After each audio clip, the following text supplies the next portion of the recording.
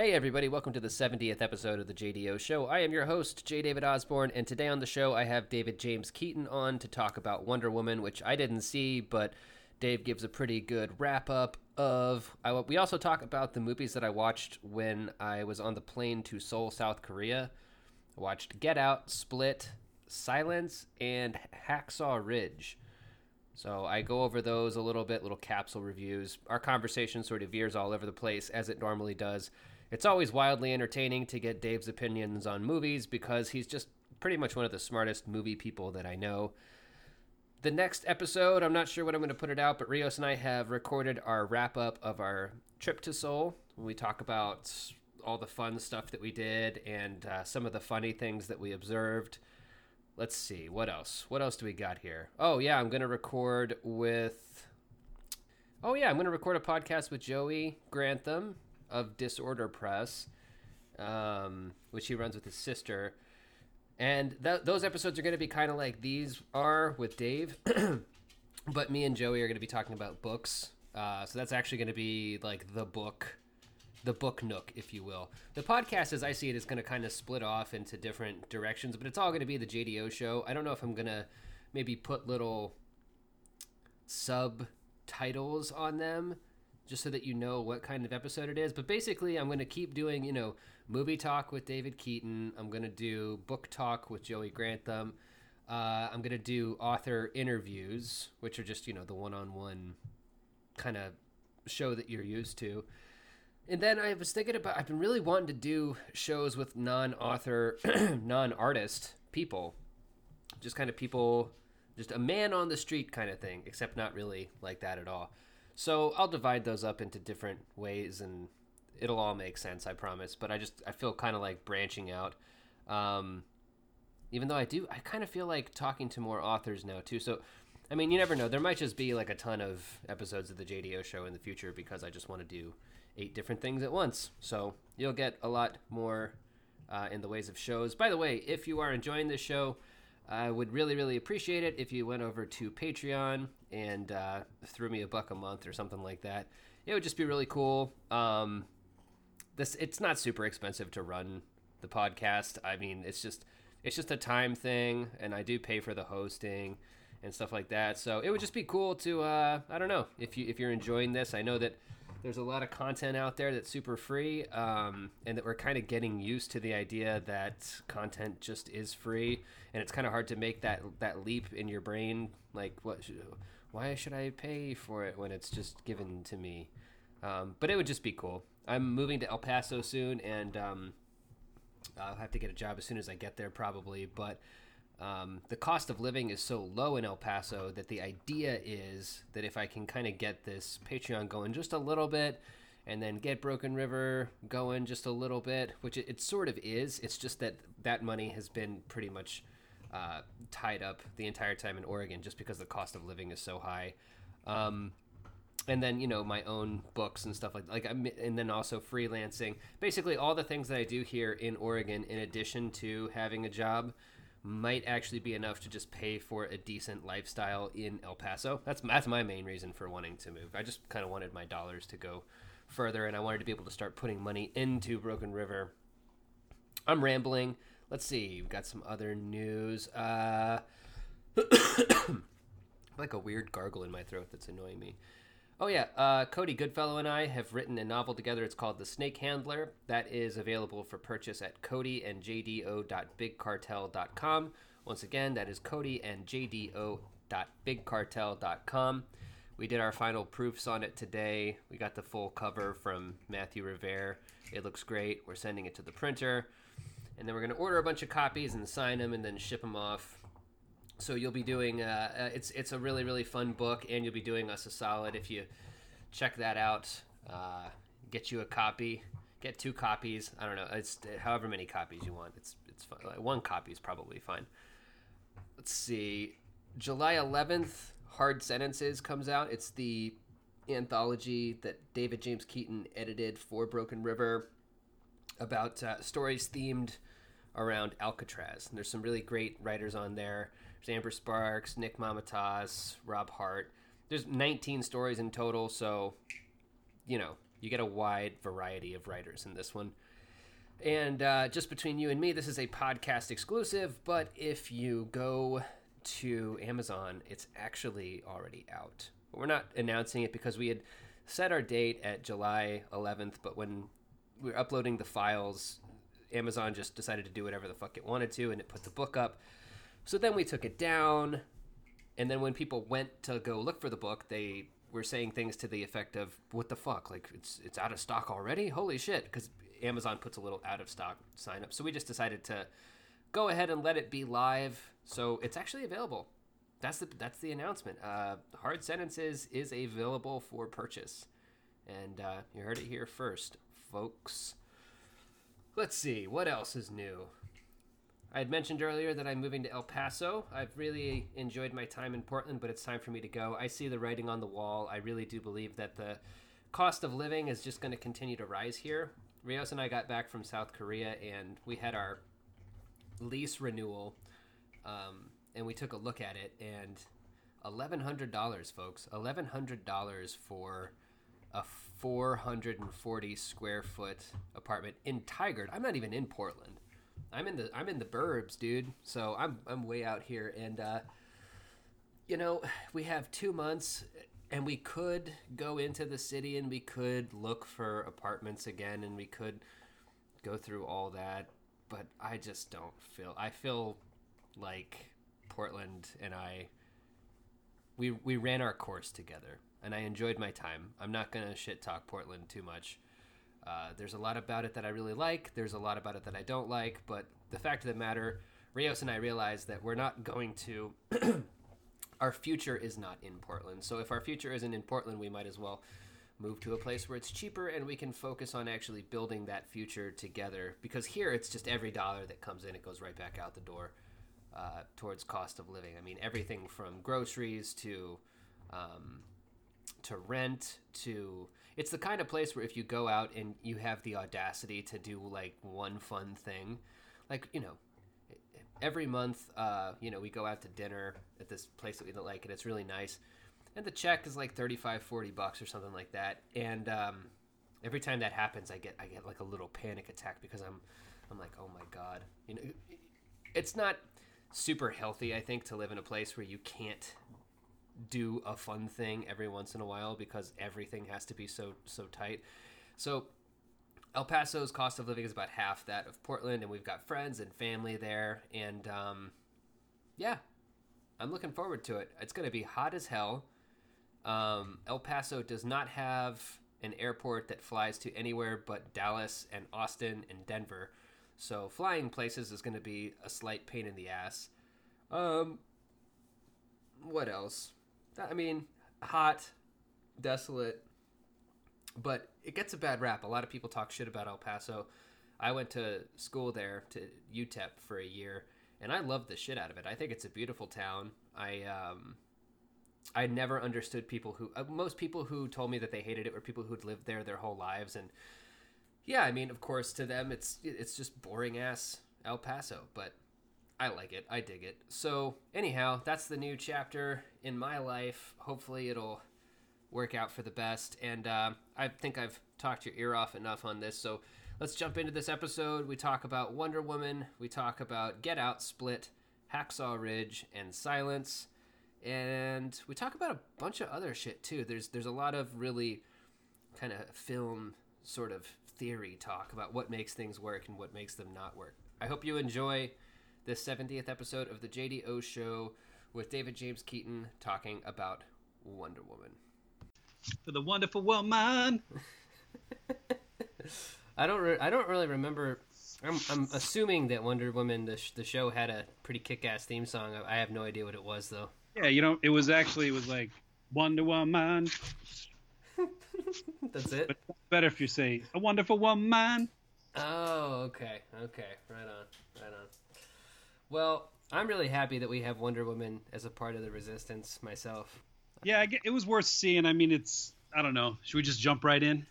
Yeah, I mean, I don't see why not. Like, basically, for you guys listening at home, I have not seen the film, and so Dave is going to actually describe the movie to me, and then I'm going to decide whether it's good or not based on his description. A Wonderful Woman. Bam. Well, it's worth seeing. I mean, it became really worth seeing because it was so hard for us to see it on that particular day. So, you know how last time we talked about expectations and, you know, like you bring a lot of baggage to your particular viewing.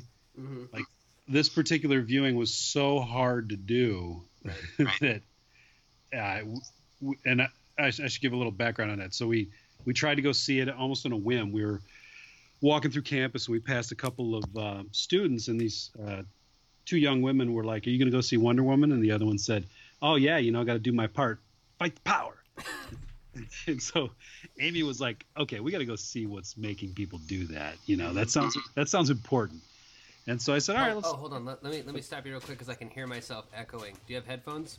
Oh yeah, this is like you're uncomfortably close. Hell yeah, dude. All right, cool. So you and Amy, you know, you saw somebody kind of framing this movie as an important thing that had to be done. Yeah.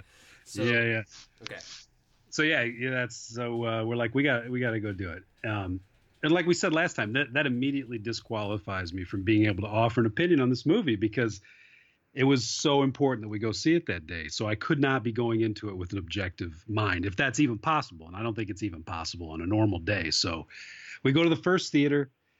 We're trying to get I think like a 3:00 showing. We're there about 15 minutes early, sold out. Whoa. So we're like, and this is I think it was on a Thursday.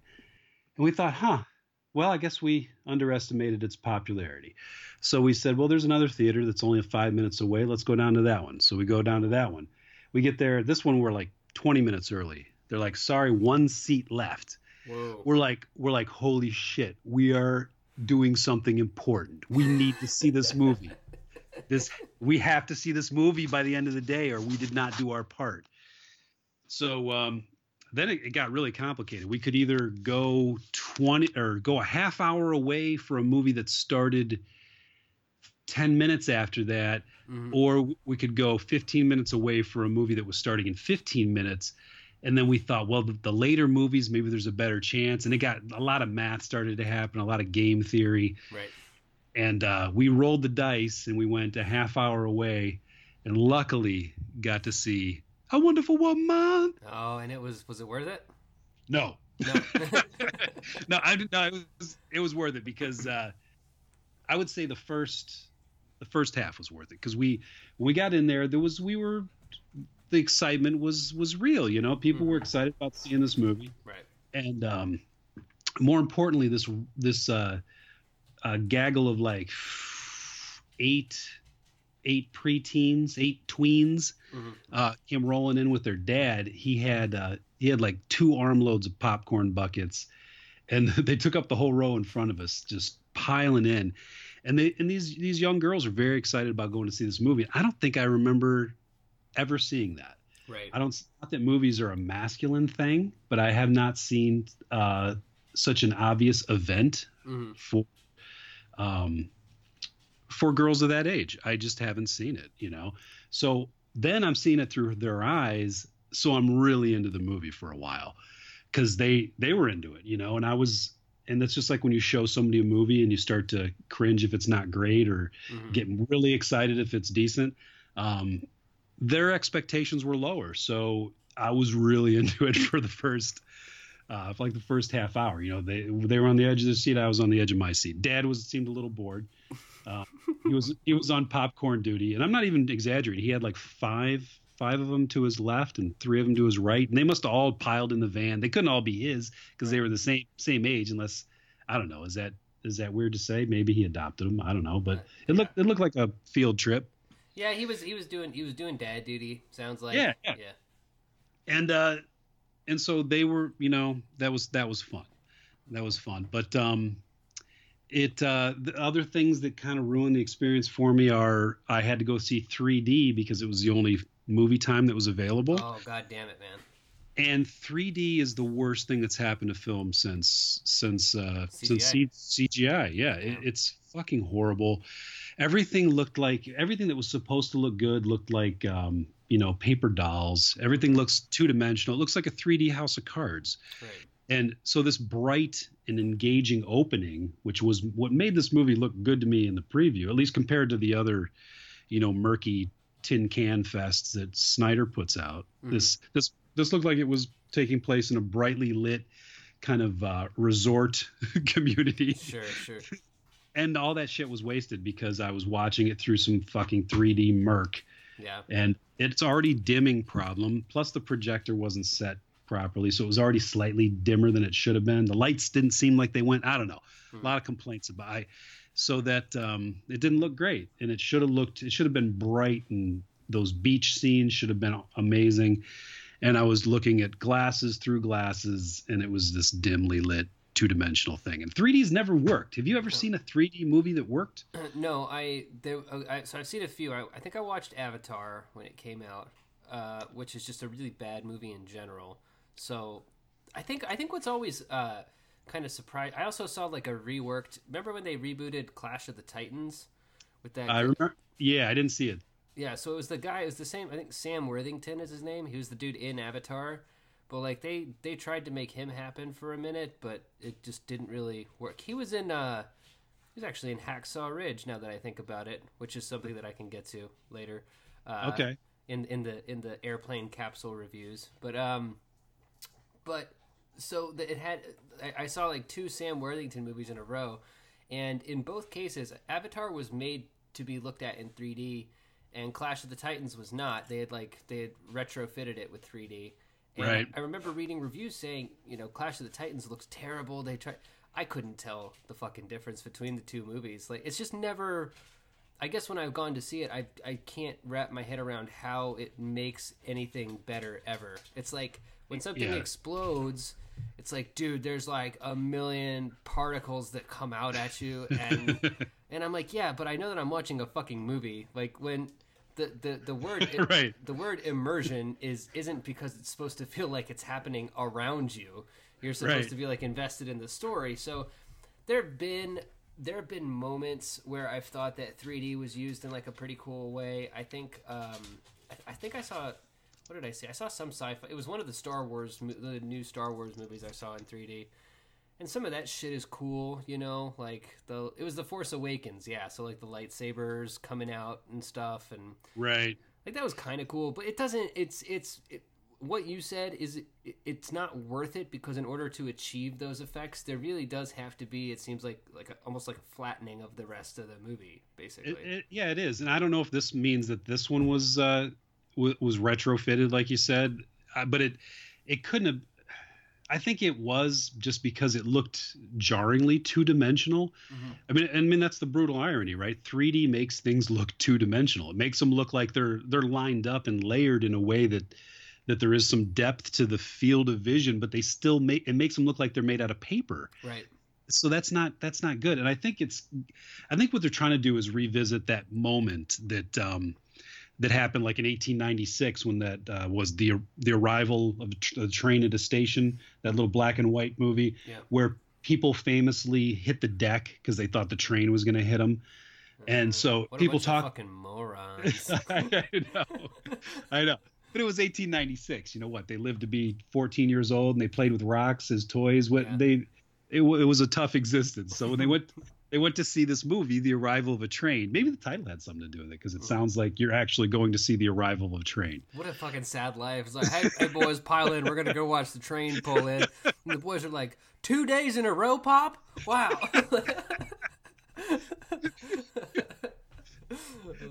Tomorrow we're going to go see the garbage gets taken out, the movie. But yeah, The Arrival of a Train was just featuring the technology of showing head on a train coming. Mm-hmm. And people were like, holy shit, that's real. So it feels like people are trying to get back to this moment of mistaking films for reality. And like you said, it'll never, ever happen. Right. Because you have to make it look more artificial to try to make it seem like it's in the room. That seems like a stupid way of thinking. Yeah. And I don't remember 3D ever looking good, but I remember it being exciting as a kid, with the blue and red glasses. Mm-hmm, mm-hmm.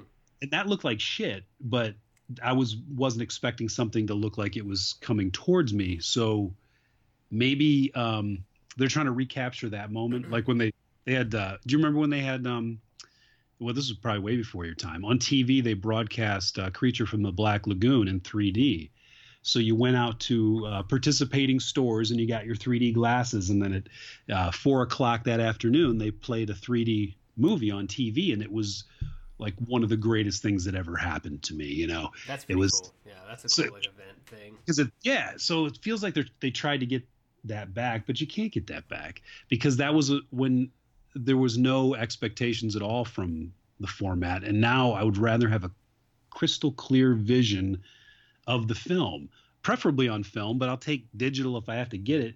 And if I'm going to take digital, it better be crystal clear. I don't need that murk of them trying to make it look like it's coming towards me. So, of all the new like kind of upgrades, I think that digital bothers me the least, but it just kind of depends on what they do with it, because some stuff is, I think, supposed to look like it's on film. There's just a qualitative difference, right, between things that are on film and things that are digital. I think that it was okay kind of when David Lynch did it, because his shit is just like so weird. It kind of just, I don't know. It for some reason it worked. Maybe you can kind of tell me why.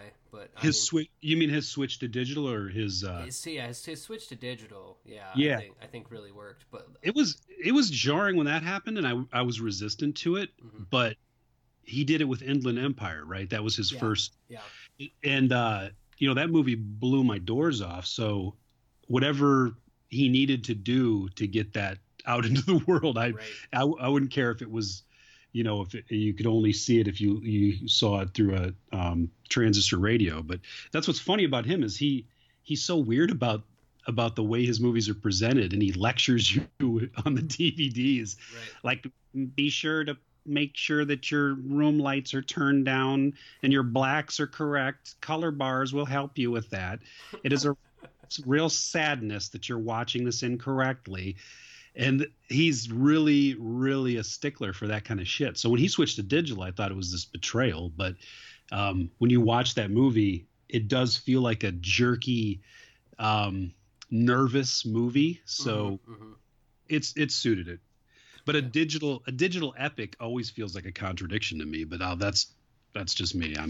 Well, it's like, I don't know what happens, man. I think it's got to do something with this idea of flattening, right? Where it's when you have digital, like, things can look too crisp. I've never been able to get into Blu-ray or like Blu-ray on an HD screen, because the only thing that ends up looking real are the actual actors that are in the thing. Like, even the costumes start to look like costumes, because they do. There was something that happened with film that just kind of flattened everything out into the same universe. But it's so jarring when everything's HD. Everything looks, it's the brutal, like, kind of ironic contradiction, which is the better the picture gets, like the cheaper it looks. Yeah, the cheaper the movie looks.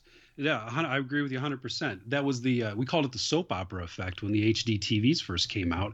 I still have the biggest tube TV you can get, this Trinitron, Sony Trinitron monstrosity that two people have ripped their pants on trying to move. And I've taken it everywhere I've moved to, and I keep waiting for it to blow. It actually got hit, our building got hit by lightning back in Perrysburg, and it put a green glow in one corner. Yeah. But it still looks better than an HD TV because, first of all, it's a tube TV and it doesn't have that adjustment you're trying to do with your media, where you try to make it imitate film. You have to give it that motion flow adjustment. You have to give it a theater quality, like haze. And that's just because, like you said, it's too crisp and it looks like a soap opera. It looks like you're watching a rehearsal. It makes every movie look like a rehearsal of a film. Right. And you need sort of that film haze. Now, I don't think that this is the case for everybody. I think that this new generation of people don't need it. I think that they've grown up on HD, and to them it looks fine. It's a great sadness, as Lynch would say. Well, well, you could say the same thing about those damn energy drinks. What about a nice cup of coffee? A nice cup of David Lynch. Yeah, he had his coffee for a while there, didn't he? Like, that was his big thing, because he's always like, I quit film. now I'm making coffee. Like one of his high points in his dark days when he was gone. Have you ever seen those weather reports? Those are amazing. Yeah, where he was on Twitter. He did that on Twitter for a while. Yeah, and then one day just this weird face showed up and he just let people lose their minds. He didn't explain it. Dude, he's awesome. But yeah, no. So wait. Well, we should go back to A Wonderful Woman. Yeah. Let's go back to Wonder Woman. Yeah. Well, I guess we should acknowledge the director, because there's a lot of people talking about how it's important that a woman made this movie. So the director, I wasn't familiar with her. I mean, I was familiar with her previous movie, but now I can't even remember what it was. What's her name? Jenkins? I guess, yeah. I don't know what her previous movie was all of a sudden. Hold on, we can look it up. I'll look it up real fast. Yeah, look it up. But so what's funny is that there's now this big battle, outside of whether this movie is good or bad. There's this battle going on about whether it's perfect or worthless, Right. And that's the argument that is so insufferable. So we have a bunch of fucking movie amateurs that should not even be watching the things, saying that she's the worst director that's ever been, or also that she's the second coming. Right. And she did Monster, by the way. Oh, a great movie. Yeah. A great movie. But that's interesting, because that goes into some of the strengths and weaknesses of this movie. But so she's not the second coming, and she's not the worst director ever. Her strengths are clearly there in the first half. She knows character, and she knows how to make it work well for the movie. There's a lot of fish out of water kind of stuff that works really well. And the island stuff works good. And I think that she has an investment in making those characters land, and to make a row full of young women be like, fuck yeah, Right. I think that's even though Monster is about one of the only documented female serial killers, there's still that's sort of a triumph to tell that story. Oh yeah. I mean, you can't help. I mean, in Monster too, you can't help. I mean, before things kind of go off the rails, like when she first starts out, like you're kind of rooting for her. You know what I mean? Like it's like it's because I mean, there's that whole there's that brutal rape, and so I mean, but it's not just that. I mean, she's the director. I mean, I should probably. Since we're over here like David Lynch, and then we're like, who's that broad who did Wonder Woman? Jenkins. I'll start calling her by. I'll be respectful. So Jenkins is really good at. I mean, she made you care about both of the characters in Monster. So. For sure, yeah, and that's the trick, right? Is with a serial killer movie, you're starting at zero. You have to gain sympathy for where you're going to take them, and she did that. So big success, that movie. This one, her limitations are there though, because there's a lot of smallness to this massive event movie. It feels kind of small. And I wouldn't say the second half, because I was still pretty into it in the middle. The last third, she runs into, and it's not even her fault, she runs into the clear limitations of this genre, which is that it's a dead fucking end. She does what she can with it for as long as she can, and it doesn't help that she's not an action director. An action director can push those limitations out of the way for a long time, and she's not. I don't see any evidence of her being somebody who can move all those puzzle pieces to keep us distracted long enough to forget that we're in a superhero piece of shit. Right. And now if they had Catherine Bigelow, if it's important that a woman made this movie, that's the only reason I would say, well, what about Catherine Bigelow? Because why would I say another woman? Because it seems to be important that a woman do this movie. Okay, so there's people out there that you could have plugged into this that could have kept the limitations at bay for a long time, and she's one of them. I don't know if you're familiar with Catherine Bigelow, like the Hurt Locker and Zero Dark 30, right? Was the other one? Well, sure, but now you're showing your age there, because that's the new Catherine Bigelow. Oh, okay. Oh wait, Point Blank. Yeah, exactly. Yeah. That's the version I grew up with was her doing very well in a sort of masculine dominated field, which was with Blue Steel was her Jamie Lee Curtis Oh, I like that movie. vigilante movie. Yeah, that one you might like it more because it's you might feel that sort of horror hybrid tinge Yeah, to it. yeah. Yeah, it was co-written by Eric Red, the guy who did The Hitcher and Near Dark. Oh, tight. Yeah, that's cool. So it feels a little mean. It's got that little meanness to it. So that one's great. And yeah, Point Break, and Strange Days was what I consider her master. Oh, I love that movie. That movie's fucking. They used to show that on Showtime.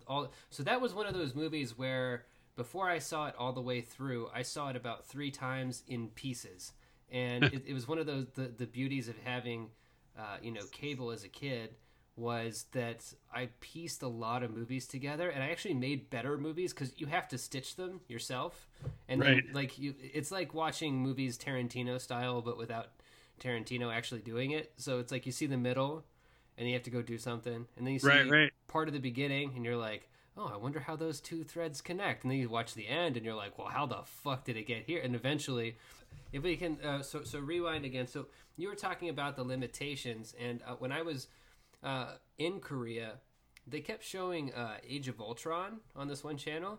Oh my god, what a piece of shit. Well, I had never seen it, man, and I kind of watched Age of Ultron in the exact same way I just talked to you about, like how I'd seen Strange. Oh wait, you had a point about Catherine Bigelow. Do you want to finish that point real fast? Well, I was just going to say that Strange Days. It's interesting you watched it in parts because it feels like a miniseries, but it's definitely her like blue tinged 80s high point, right? Mm-hmm. It's a bit overlong. It's kind of pedantic with the kind of race stuff, but it was of its time. And I think that's the director, not the Catherine Bigelow now. Mm-hmm. Although she's become really technically proficient as far as making very realistic war on screen. And they could have used some of that. But I think if we could somehow, get the time machine and have Strange Days Catherine Bigelow direct Wonder Woman, it would be a home run. Yeah. And I would definitely say it's the best DC movie if that happened. As it stands, the problems with the last third of it are so severe that I don't think anybody could have saved it. The thing about, I don't know. It's weird that we're even, I don't know. I feel weird that I'm even saying, why can't we give this one other woman to do it? It's like when, do you remember when Spike Lee said that only white people should be involved in making Malcolm X when he was getting all the Malcolm X stuff together? Mm. And what cracks me up about that is I love Malcolm X, love Spike Lee, and I love the movie Summer of Sam. But have you ever seen Summer of Sam? Yeah. About the movie about the Italian community starring famously Colombian actor John Leguizamo. Yeah, it's got John Leguizamo and like Mira Sorvino's in it also. She's like Italian, right? Well, she's Italian, but Leguizamo is about as Colombian as you get. Right. And he's supposed to be playing this real, spaghetti twirling Guido. Yeah. And it just makes you, the whole time you're thinking, has Spike Lee ever met an Italian? And he's like, no white people will be involved in Malcolm X. And meanwhile, he can't tell white people apart because he just cast this dude as like fucking De Niro. But although he would do a good De Niro impression. Anyway, it feels weird to say it has to be Catherine Bigelow, but that's just because I really like Catherine Bigelow more than I think it has to be a woman doing it. Right. Anyway, I don't know. Hurt Locker's pretty good, but I've seen it 3 times now, and just to make sure I still hated it. Right. And it's a pretty good version of what it is, but it's so dull. For her to win an Oscar for that, for doing, I don't know. It didn't feel like an Oscar winner. Which one did she win for? Was it Hurt Locker or Zero Dark? Oh, it was Hurt Locker, really? Wow. Yeah, she won for Hurt Locker. That was her big moment. And didn't everybody famously compare her to her ex-husband James Cameron? Mm-hmm. Yeah, I think so. Yeah. And saying like this is her James Cameron moment, and there were people trying to say criticize her by saying, Cameron was involved in all those 80s movies. And looking at them, they're very blue, right. like a James Cameron movie. They look a lot like a James Cameron movie. So there's all these people, trying to take it away from her and say, those are essentially James Cameron movies because they're produced by him. Mm-hmm. And, what did she have to do with them? But I think that she's in a lot of ways better than James Cameron. Yeah. Maybe not as proficient technically, but he's got real script issues, Dude, well, I mean, let's be real. I mean, like, we got Terminator 2, Aliens, The Abyss is pretty good, and then Titanic is not a good movie. Avatar is like one of the worst, one of like the worst movies ever. Terrible. And so I mean, I really do think that like Cameron's like, he's like an 80s rock star, right? He's like one of these hair bands. When you go back and listen to the songs, a lot of the songs aren't very substantial, right? Like right. You can't really name very many Motley Crue songs unless you were a huge Motley Crue fan, I guess. But they don't have those classics, but they were just so fucking big at the time that people just remember Motley Crue, like that's just I totally agree. And they're like comfort food. I can watch those and I don't see their flaws and I know they're terrible. I'd say except for Titanic, because that was past that heyday. But I watch The Abyss and I know that there's things that are really problematic in that movie. And I just love every minute of it because of the nostalgia factor. And I don't really have that with Catherine Bigelow, I guess. I started to analyze her movies more than his because she was like the second incarnation of Cameron. Mm-hmm. But I think that's like the only time I think nepotism is okay is in the arts. Like if her skills and his skills came from the same marriage or if she gets to be a huge director and has some shortcuts because of him, I'm kind of okay with that, because in the arts, it's the only time nepotism doesn't bother me. Mm-hmm. It feels like those skills came from a similar place. Right. And so I think that she was poised to become sort of take over from, because he got sidetracked with fucking cartoons mm-hmm. and stuck in Avatar land. But the fact that she did it with all these ultra realistic war movies, Hurt Locker and Zero Dark 30, they just bore the shit out of me. If they could combine both ends of her brain, I shouldn't even say that, because she seems to be drawing on both sides of her brain in that trailer. I hope it's good. There's a movie coming out called Detroit. Oh, that's her? Yeah. Oh, okay. Yeah. Which is that riot and that siege and some bad cop shit. That trailer looked pretty good. Right. It looked kind of trashy, but also kind of important at the same time. And meanwhile, James Cameron's over here is like, so in Avatar 2, two of the blue people can put their hair in one dinosaur. And who asked for that? Did anybody ask for Avatar 2? He says that he's got like 8 movies, and everybody's like, whoa, slow your roll, buddy. Down. Dude, in class we have this unit on analyzing film as a text, and there's a big Avatar unit, and I used it 3 years ago when I was in Kentucky, and at that point it was on the verge of it's lost from all collective human memory.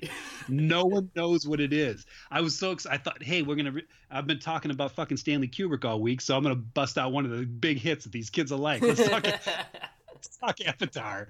And they didn't know what it was. There was a couple of them that knew like 3 years ago. Mm-hmm. So this year I took it off the curriculum because I don't want to see their eyes glaze over. They don't even know what the Big Lebowski is. The Avatar has shot out of our brains so fast. It was just like a bad relationship. It's like basically, you're with your partner for years and years, and you really, really love each other, and then you break up, and then you like drive by and you see her like sitting in a shopping cart in basketball shorts and a Billabong shirt, and you just like, it haunts you for a couple of years, and then you're just like, I need to move on from this. I hope that she's doing well. Well, your analogy is perfect for another reason, because in a bad relationship, you do talk about that enough to remember it. The only people that remember Avatar are the people like us that are complaining about it. Exactly. The people that happily absorbed it and thought that was decent, that's the ones who don't remember it. That's the ones who are like in a Twilight Zone episode where you're using another language. You're like, what? Avatar? I don't remember that at all. Right.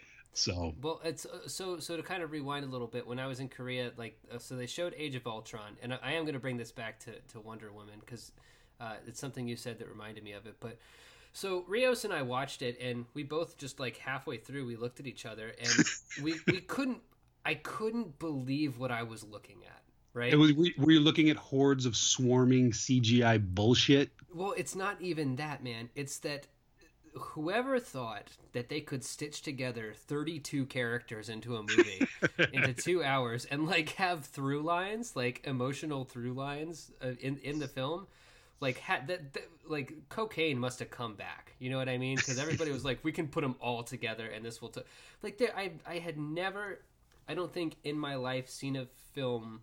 And I've seen a lot of like, okay, so maybe I'm exaggerating, maybe like something on like Mystery Science Theater 3000, like, but it was that like that somehow just didn't stitch together with any rhyme or reason. You know what I mean? Yeah. Like, is that I don't even remember it very well because they're all run together. Is that the one where there's actually a subplot where they stop at a ranch and cut wood? Yes. Okay. And, That feels like another lifetime ago. yeah. And then, the city, like, it floats, and then... But anyway, so we came back, and on Netflix they had Civil War, and so Rios put that on, and that one, whoever does those movies, those two guys who did, like, Winter Soldier and Civil War, like, the thing that basically makes those movies work so well is that I feel like they have pretty incredible action scenes. I was very engaged with pretty much and they keep the action scenes flowing together pretty well. I mean, whenever all the Avengers fight, it was. I think I talked to you about it. You said it was like low stakes, and I agree, right? Because you know that none of them are going to die, right? Right. Yeah. No, I totally agree with you. The overpoweredness of her is one of those things that really screws up the ending of this movie.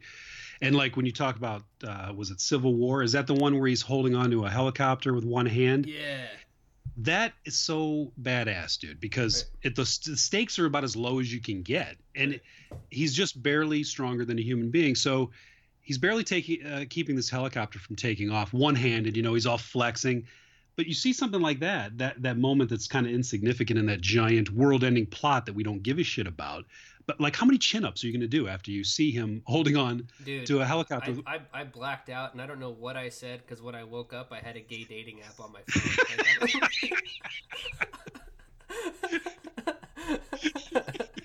Exactly, dude. Exactly. So when Wonder Woman has a moment like that, we'll get to it later when I'm going to talk about the plot so that you know what movie you've not seen. Right.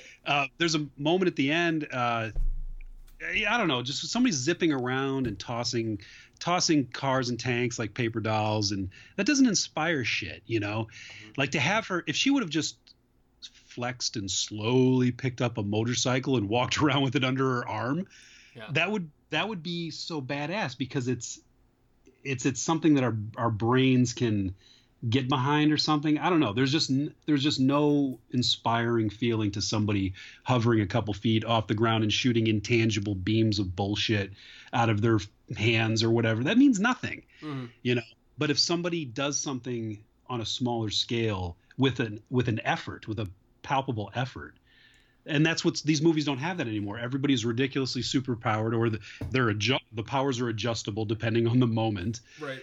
And that's one of the problems with the third act. I definitely agree. Yeah. Yes, because that's the thing that I think you're talking about. What you had mentioned, these movies bump up against an impossible problem, and the impossible problem of movies is that, of these superhero movies, well, I guess, one, that they're franchises, right? So I mean, that you're not even going to get, if a character dies, it's a Jesus thing, and they're going to rise again, and blah blah blah.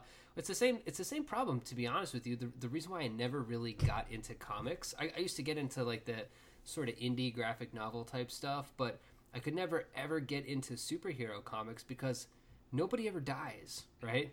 Like, right. It's this myth cycle where people are reborn again, and as myth cycles, I don't have a problem with them existing. It's just not compelling. And they're also, that's good kids entertainment. I mean, the elephant in the room is that A Wonderful Woman is a children's film. Yep. Just like all of these things are a children's film. Yep. The audience was sitting in front of me, and they were enjoying it. And for people to try to map on something else to this children's film, like they try to map onto these other superhero movies, is embarrassing. Right. I think it's embarrassing that fucking grown ass people are so attached, or that their Right. identities and worlds will crumble if the billion-dollar monstrosity doesn't make its billion. Somehow we're gonna fall apart.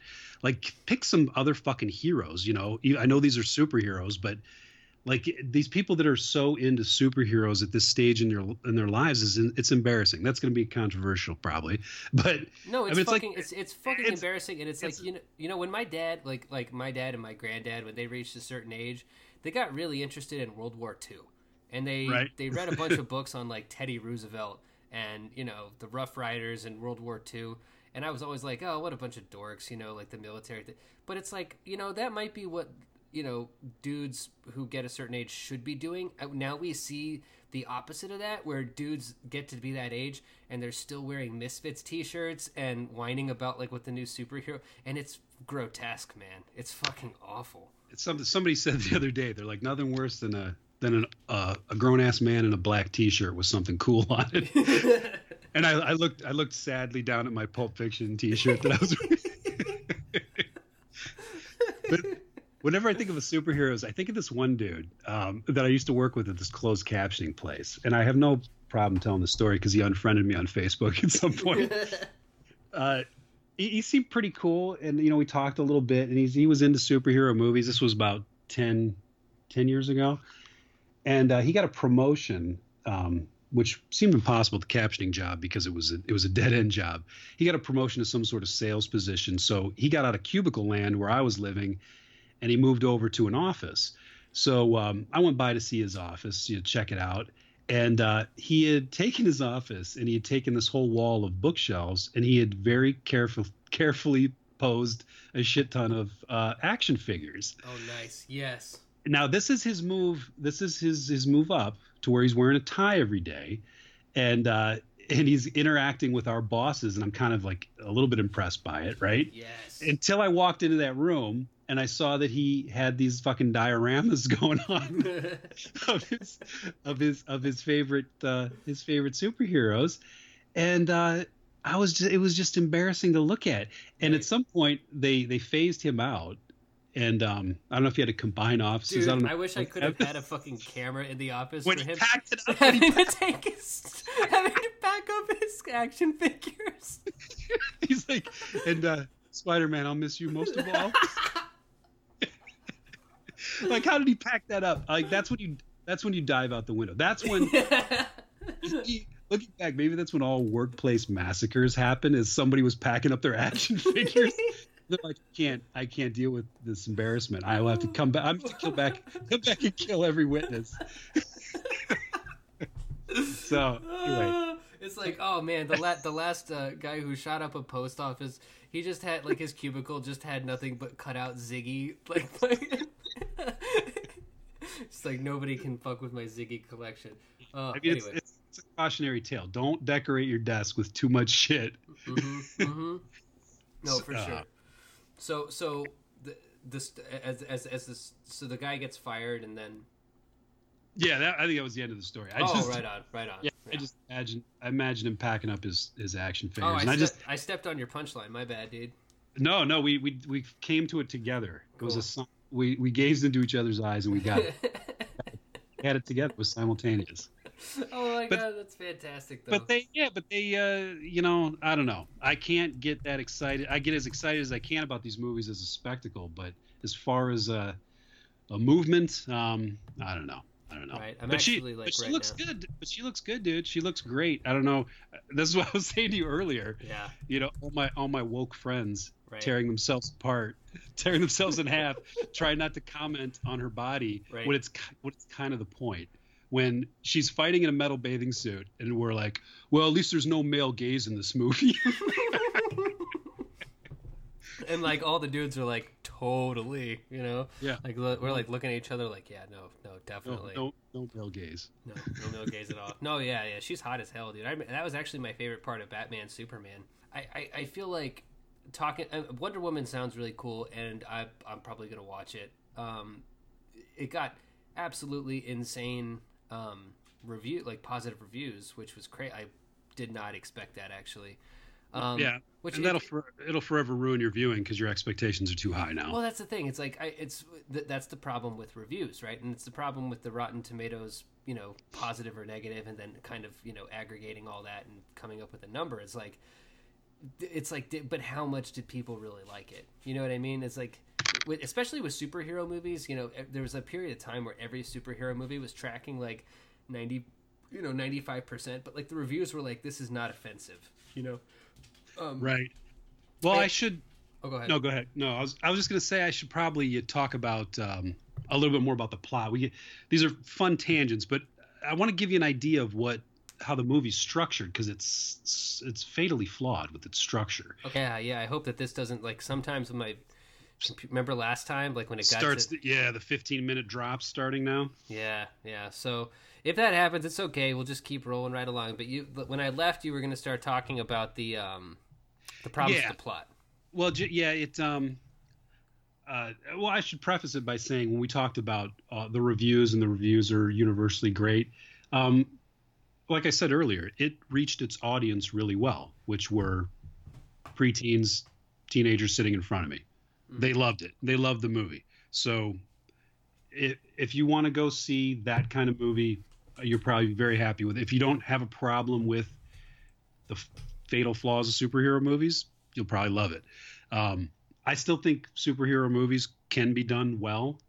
They're getting it's diminishing returns though, so maybe we're never going to get it again. But I think Black Panther looks really cool just because it's like got a unique visual style to it.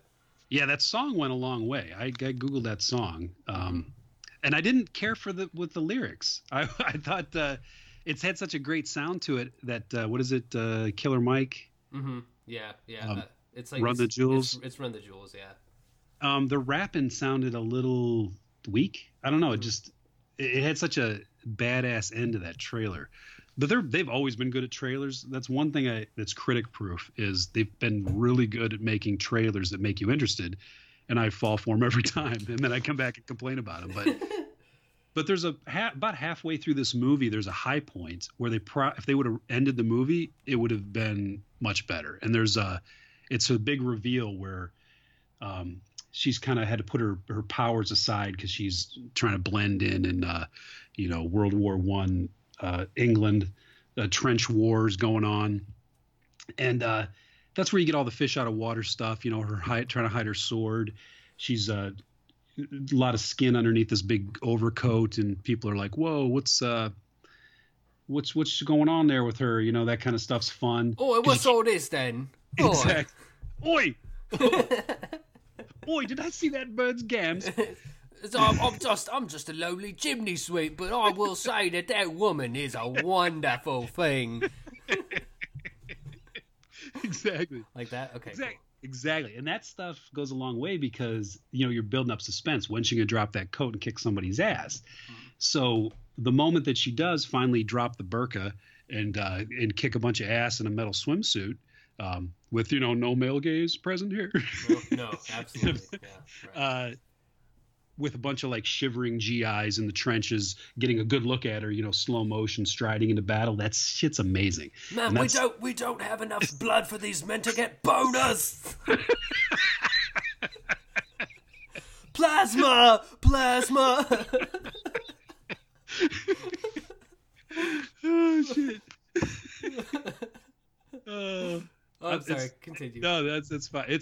It's like 100 degrees here today, and I don't know if I was sweating from the male gaze or from your fucking chimney sweep.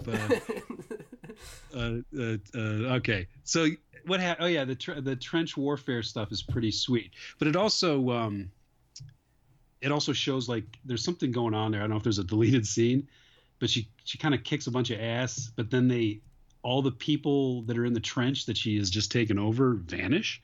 Whoa. So there's either a real bad editing glitch or maybe the squad she's with gunned down a bunch of people and they thought, well, that's not going to play too well to the middle America. Right. Because it's almost like a video game. They just sort of blink out of existence, and it had a real hiccup there. Mm-hmm. But that whole thing and like taking over a town, that shit works really good. And it also kind of establishes her squad. she's got this. I thought this worked really well too, because she's so powerful. I'm sure the screenwriters are like, who can we pair her with? And is it going to be like them, fighting for screen time? Because that's not going to work because she's so powerful. So they give her this squad of defectives, and there's like these defectives and fuck ups, and there's like a sniper who never snipes anyone, and there's some drunk, and the main guy is essentially useless, and that kind of works for it. That's a great idea, man. That's a good solve. Yeah, isn't that a good solve? So I was excited about that when I started to realize that they were such a mess, and that she was, carrying all this whole crew through everything.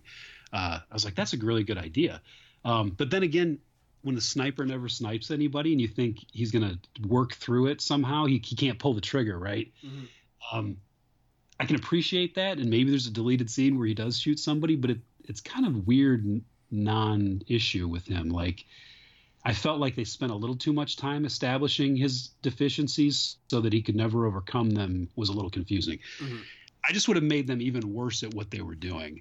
Right. But they're just bad enough that it's kind of interesting. And also another thing that they did that was interesting, and that they fucking dropped the ball on this.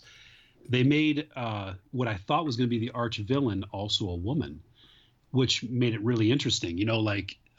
The world of men is this petty war mongers, and above that are these other people that are playing this chess game, right? That's what I was hoping was going to happen. Right. But she's sidelined, this villain. Spoiler alert. There's a the woman villain is sidelined by pouting about by not being flirted with, but with the male lead. It's so goofy. What? Like, wait, hold on. What? Yeah. If that makes any sense, like she's established as this terrifying presence, and then the other villain starts to slowly overshadow her, and to kind of get her out of the movie, Chris Pine half-ass seduces her, and then catches sight of Wonder Woman in a dress for the first time, and he's like, "Arr!" And the fucking the Tex Avery eyes roll out, and he leaves her. She's just like, well, fuck you then. And that is bizarre, man. That is a really strange move for that movie, because you want to see them remain in, I don't know, beneath them. But instead she's just, I don't know, relegated to this second fiddle. And then the true horror emerges, which is the villain problem of these movies remains a huge problem. The villain is so bad that I'm sure Ultron is right up there with the terrible villains. Even though it has I love James Spader, but it's kind of worthless. It's this metal, indestructible thing. It's what's so sad is the villain's played by David Thewlis. Spoiler alert, because you see him early on. I love David Thewlis. I did too, man. You showed me Naked. Oh my God, Naked is, and that just shows you his strengths, which is he's this verbal mastermind. He ad-libs a lot of that movie, and he is a witty, quick, terrifying presence. So imagine them fucking up David Thewlis, and he was a pretty good villain in Dragonheart. You remember that movie? Oh, I don't remember. Yeah, I just remember the previews for that. Oh, you never saw it? No, I remember the Sean Connery is the dragon, right? Yeah. Well, David Thewlis is the bad guy, and he's so the movie's to take a quick unexpected detour to Dragonheart. The concept of the movie is really good. You've got Dennis Quaid, who's like this warrior who's like sworn to protect a king, right? And the king gets killed, basically. The king is David Thewlis. And he's this, at this point, he's the hearts he's got half the heart. He's got half the heart of the dragon, and then Dennis Quaid becomes buddies with the dragon, and David Thewlis becomes this fucking monster. But if one of them dies, the other one dies, right? Okay. And man, I'm not gonna lie, like he plays that character really well. Like he's a good bad guy. Yeah, they should have let him choose some scenery, but instead, early on, he's in Harry Potter mode, and he's just kind of a fop. And then when he's unleashed, it's basically it's this sort of gold armored, muscular Xbox bullshit with his head on it. That's awesome. I'm making it sound better than it is. Like imagine this guy who, like I said, he gave one of my favorite performances in a movie where, like we talked about, serial killer movies have to start at zero and get you to have sympathy for somebody. And Naked, the movie starts with him raping somebody and then miraculously lets you want to follow his story after that. Right. Just because of his like verbal acrobatics, because this guy his mind is something you want to listen to, even though he's a horrible, horrible person. Right. So as a villain, it seems like a no-brainer. Like, let him choose some scenery. Let's see this guy unleashed. And all he does is say that fucking substandard Tolkien bullshit, like destinies are being destined or whatever. Right. Our lives are intertwined. Shit's foretold.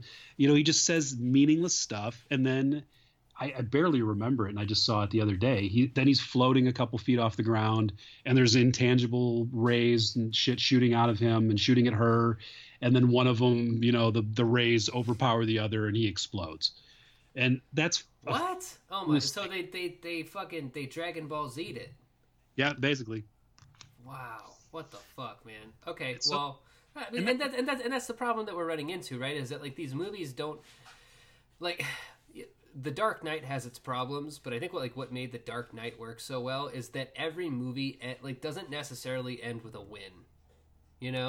Right. Like Dark Knight ends and he's essentially taken the blame for everything. He's being pursued, blah blah blah, all this kind of shit. Like that's what made those movies compelling. And then like in every superhero movie since then, pretty much, like you have to have that all powerful, like where it's like if we just make it bigger, everything will work. That's what I think made the Civil War movie and Winter Soldier 2 actually work, is that like they just brought it home, to where it's like, is Chris Evans going to be able to keep that helicopter there? Am I going to, still be able to be married after this is done, or am I going to go cruising, right? Like, yeah, and the Winter Soldier one was smart to get rid of everybody else. Yeah. Like it just wiped the board clean and just used a couple of them, and it used a couple of them with some very more human powers, right? Yeah.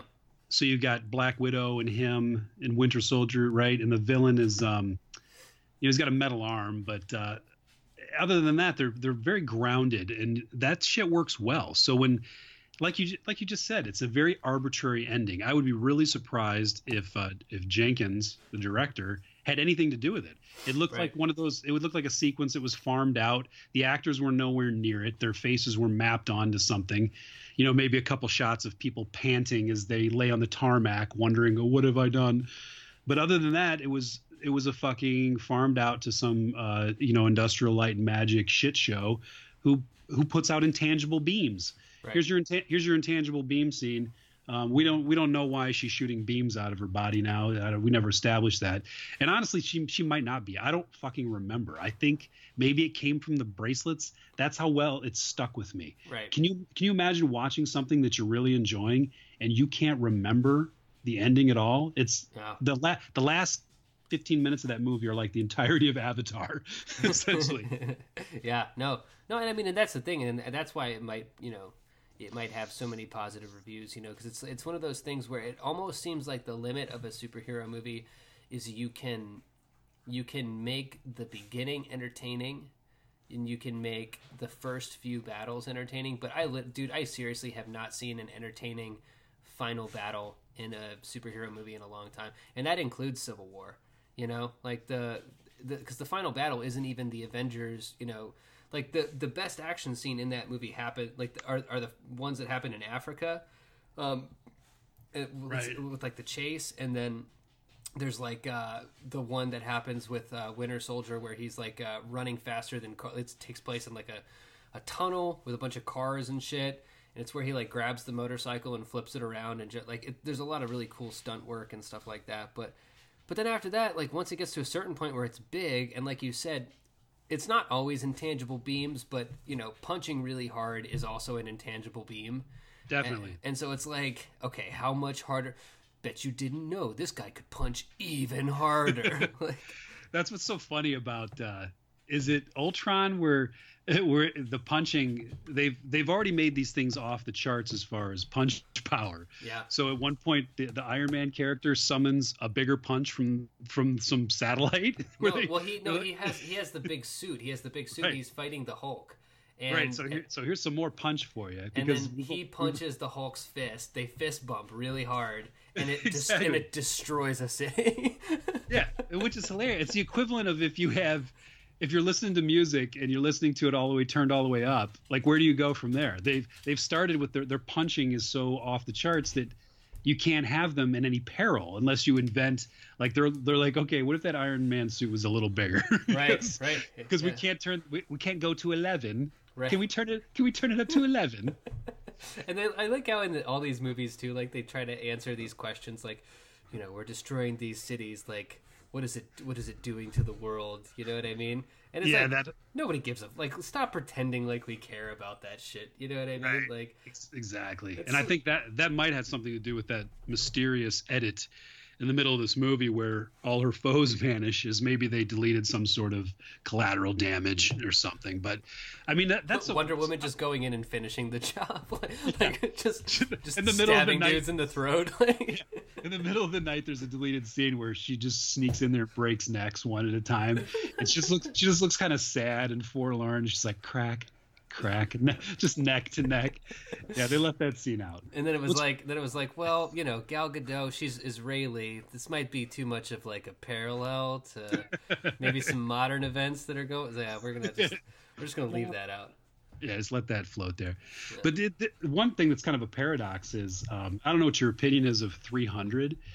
300 is, for some reason, I get really engaged with that movie, and I don't know if that what that says about me as a person. It's because you're gay. But yeah, no, I mean, to be honest with you, man, like, that movie was so original and fresh when it came out. But it's got all the flaws of his movies, like the idea of being in this weird limbo soundstage look, but not even a soundstage, right? They're literally in a hard drive. Yeah. It's a brownish limbo where they're fighting. So it has no scope. So why it goes against everything I would normally be into, but I think because on a smaller level, battle to battle, I was into it or something. I think it was the first movie that I saw where they did that super, super slow-mo that goes back into regular speed. So there's like the scene where, like Leonidas will go through and he'll just like, it's kind of like Old Boy, but obviously, all computer generated, and like, but it slows way down and you get to see him do the move, and then it speeds up and he like cuts their head off and shit. And like, exactly. and that trick was cool. Like, it's been fucking driven into the ground by now, where it's it's going to slow down and then speed up again and blah, blah, blah. But you like that trick? I have a movie for you. What's it called? If you like that trick. A Wonderful Woman. Because they do that 9,000 times.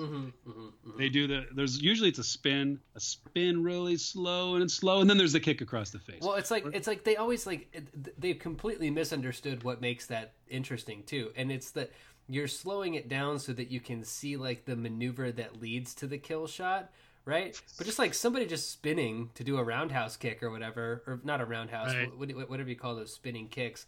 The spin part isn't interesting, you know what I mean? Like, but they fuck that up on so many movies. Like, they'll slow it way down to like show fucking John Wick like reloading his gun, and then speed it back up, and he does all the moves and stuff. Which was kind of a bad example because John Wick is a fantastic movie, but you get what I'm saying. Yeah, no, it's very much like David Cronenberg did something similar with Crash, or as I refer to it, The Good Crash. Yeah. So in Crash, which is based on a book about a ton of car crashes, he knew he was going to have all these car crashes. And he said in an interview, he's like, I realized that I'm not interested in car crashes. I'm interested in the aftermath. I'm interested in the damage. So if you watch that movie, every car crash is done almost in this arbitrary metal punch. Yeah. And then all of a sudden the camera goes boom and slows way down. And then the camera, lingers over a hissing radiator, and there's a little bit of blood, and there's bumpers curled up, and there's the tires deflating. And that's the shit that he indulged in. And that's kind of what 300 did, except it did it with, grotesque violence. Yeah. But it let you see the effect of what was happening, almost like in a cheesy way, like the Sonny Chiba movies where you'd punch somebody and then you get an X-ray version of what happens to their bones. Right.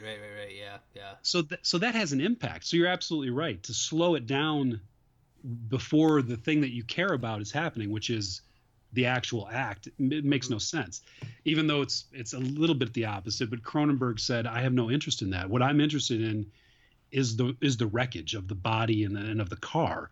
So that made it really riveting to watch. And it made it, every time that the violence happened, it was jarring because, and you also, you knew you weren't going to get it. You were going to spend a lot of time on it, even when it was a big setup, like the James Dean wreck. Do you remember that in the movie? Yeah. With, was that Elias Koteas? Is that how you pronounce it? Yeah. That guy is like he's so fucking good, man. He's so good he's in everything. Great. He's so pervy and weird. He's weird. He's got that scar. He's got that weird scar, and he's just like, yeah. Spader's good. Who is it? Is it Rebecca Demort? Is that? Wait, no, not her. Deborah Unger's in it, right? Right.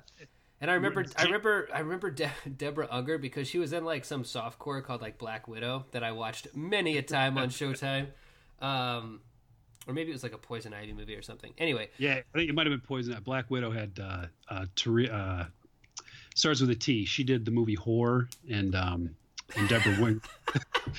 that movie that sounds like it's a bad movie. It's a Ken Russell movie, I think. Oh, okay, right on. Yeah, no, I have no idea. But yeah, no. And then of course, we go back to the boy James Spader. Like he's like Crash is a fantastic movie. He was in Whore too. Wow. No, I'm just kidding. I don't think there's a whole. He did this string of movies. Like there was Crash, but weren't there other ones where like that were like these weird sex movies where like hell yeah, dude. We were supposed to believe that like James Spader was a sexual being. It never took for me. It never took. Convinced. He's my go-to guy, dude. I'm convinced. First of all, Crash has one of the best introductions of a character ever. Do you remember how James Spader is first introduced to the audience? No. You have he's named after the author in the movie too, just like in the book. So his name's Ballard. So it opens with you see a woman bent over, so her ass is just sticking up. Oh yeah, no, yeah.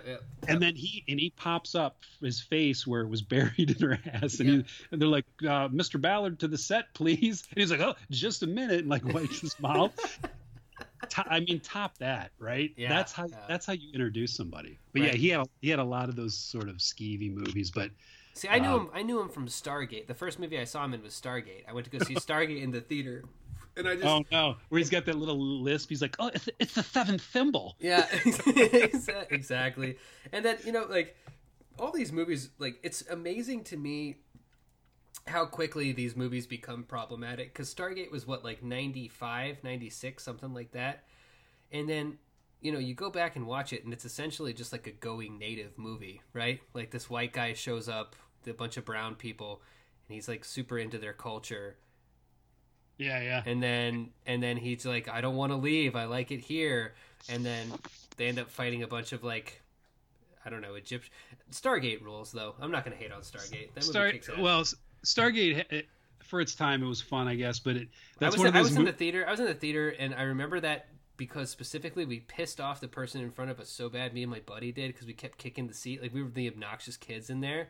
Oh, and sweet. And I remember like me and my friend. It was literally one of the first movies I'd gone to see in the theater. I'd seen like Ninja Turtles 2 and like some other shit, and then I saw Home Alone 2, and then I saw Stargate. And the part where Kurt Russell goes, "Give my regards to King Tut, asshole," and then slams that dude's hand on the ground, and he gets crushed by the fucking whatever that like portal thing is. Right. I was like, "This is the like." We both just went, "Yeah!"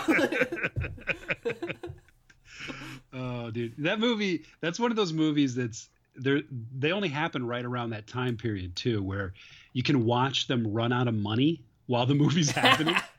So the beginning, they excavate this big, stone ring, and there's so much promise, and they go through the thing, and you see one alien creature, and you're like, okay, right. we're going to see some more aliens pretty soon. Right. And they're like, let's get the money's worth out of this one alien creature. You're like, I wonder if we're going to see anything else. And then you see, the sort of the kind of Bush League Egyptian village. Yeah. And then the movie runs out of money. And so you have really bad effects. You have just sort of a screeching finale. Like pointing up at the sky, and the spaceships just look like a black thumbnail. Yeah, and notice there was only 2 spaceships that they used, and they used the hell out of them. Yeah. So that's kind of fun. That wasn't that is that Roland Emmerich?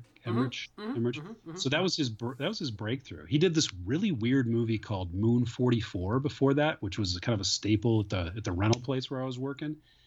And it's where these people are navigating. I don't even remember it. It's some sort of war movie, but basically there's these guys who all have co-pilots who are young men. And there's sort of an implied inappropriate relationship that all the captains have with their sidekicks. Oh, sick. It's a very weird movie. And dude, I like that idea. Needs to be fucking brought back. Yeah, and it feels like he was on to doing something weird, but then Stargate hit, and then he became, the apocalypse porn guy with Roland Emmerich. He is gay, right? Like, he's a gay dude. Oh, is he? His brother acts in movies too. You've seen him in, well, you might not have seen him in 90s movies. I don't know much about Boland Emmerich. I don't know what his name is. Roland and Boland. I don't know. He just looks like a dad type. Mm-hmm. But yeah, if you check it out, it's not. I can't recommend it because it's not very good. But you can tell there were some ideas swirling around where he wanted to explore, like what happens if you're in a ship alone with your little, your little buddy for too long. Dude, is something weird going on there? And if I mapped all this onto it myself, I don't even remember. But you're gonna watch and you're like, there's none of that subtext, dude. there's like one scene where a young guy takes his shirt off. So I wanted to kind of move on from Wonder Woman here, just a little bit, because I went to Korea and it's a long flight, and I watched a bunch of movies, and I think you've seen some of them. Yeah. Did I ask you I said to save your list so that we can hear it now. Yeah. Okay, I watched 2 movies back to back. One of them was Hacksaw Ridge, where it's just like, it's Mel Gibson doing violence porn, but just like, it takes place in the Pacific Theater. So it's basically a bunch of white dudes like cutting Japanese people's throats, and it's very rah-rah, jingoistic type stuff. And then I watched Silence by Martin Scorsese, where it takes place in Japan and is a little bit. It felt racist to me, but I can't put my finger on why. Okay. But I liked both of those movies a lot. I thought. Well, we're off to a good start because I haven't seen either of those movies. Okay, cool. Okay, so I said those 2 because I had a feeling you might not have seen those. The other 2 we'll probably get more out of, but so Silence was it was Scorsese in full on. Exploring his Catholicism mode. Okay, so he's in art mode. He's like yeah. He's like Springsteen, who alternates. He makes one important album and then he makes like the E Street Band Goofy album. Sure. So Scorsese's on the serious album basically. And they've said that it's like his last movie, which as long as that's what the thing. As long as these filmmakers are alive, they're gonna make another fucking movie. Because it's like. Right. I'm so tired of hearing like, oh, David Lynch, he says he's done after Twin Peaks. It's like, shut up. And then all of a sudden, like that tune has changed, and he's like, well, I might do another one. I was misquoted. But anyway, so like Silence is essentially about a Christian missionary in Japan who goes missing, and this is the 1600s when Christianity was punishable by like torture and death, I guess. And then he's played by Liam Neeson, and he goes missing. And so Andrew Garfield and Adam Driver play Jesuit priests who go looking for him in Japan. And I like the movie, man. It looks really good. It's got, really good performances and shit. But the whole thing of the movie, are you going to watch it? I don't want to spoil it if you're going to watch it. I will see it eventually. I mean, I like his stuff. I'm a big fan of The Departed. That's one of his. That's his E Street Band album, Departed. Right.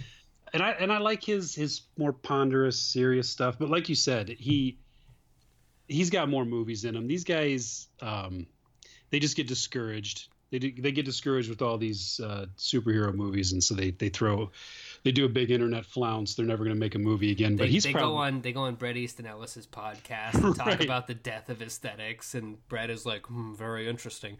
Yeah, I didn't really think Moonlight was that great, but I really liked King Cobra, the other gay movie that came out. It's like, shut the fuck up. But like, yeah, it's like Sidney Lumet did Before the Devil Knows You're Dead. I love that movie. That movie's so good, man. You know, he was like 80. He was like 80 something. No, that was his last movie, right? Right, and that movie looks like it was made by a 25-year-old director wanting to make a splash with something. You know what I mean? That movie was, I might rewatch that tonight, man. That movie is so good. But see, but that's the kind of thing that these guys still have in them. Like, you know, they can do, even to them, maybe that feels like a really easy exercise to make a Before the Devil Knows You're Dead, a genre piece like that for these important guys. But to us, they're doing it better than other people do it. So yeah, exactly. So in Silence, basically, it's very sweep. It's 3 hours long, so it's super sweeping, and you know the character goes through a lot of different arcs, and it's about like, you know, faith and basically pretending that you're not Christian in order to make it in a society that looks down upon Christians, but really you're Christian the whole time. And it's very clearly like an allegory for Scorsese's own faith. He's like, you know, I make all these movies and, you know, blah, blah, blah, but, you know, deep down, I'm really Christian the whole time. So that felt a little heavy-handed to me. And then Hacksaw Ridge is just pretty much, it's straight up, it's also a very faith-based movie, you know, Mel Gibson, obviously. Right. And it's just about this dopey Christian, right? His character is essentially, like, just so dumb and so incapable of like intellectual, like of just thinking basically, but he sticks to his convictions, right? So it's about this guy in World War II who signs up to go to the Pacific Theater, but he refuses to touch a gun because he's a Seventh-day Adventist. So like the fact that Seventh-day Adventists are completely insane is completely overlooked, obviously, because it's Mel Gibson. And right. You know, and so the first half of the movie, like this casting choice was so dopey that I actually came to like it, but the drill sergeant is played by Vince Vaughn. It's like Vince Vaughn is making like such strange choices lately. Like he had that terrible role in True Detective season 2, and now he's doing stuff like this. But basically, what ends up happening is they have to take this ridge, this huge cliff that's occupied by the Japanese, and the main character obviously has refused to touch a gun, but he ends up you know, saving a whole bunch of people after a particularly bloody battle, because he stays up there when everybody else retreats, and he just drags people to safety. It's good. It sounds like I'm gonna watch the hell out of that, because it sounds like it's got some real issues with, this is why war is bad. Look at how awesome we kill people. Dude, there's a scene. Listen to this.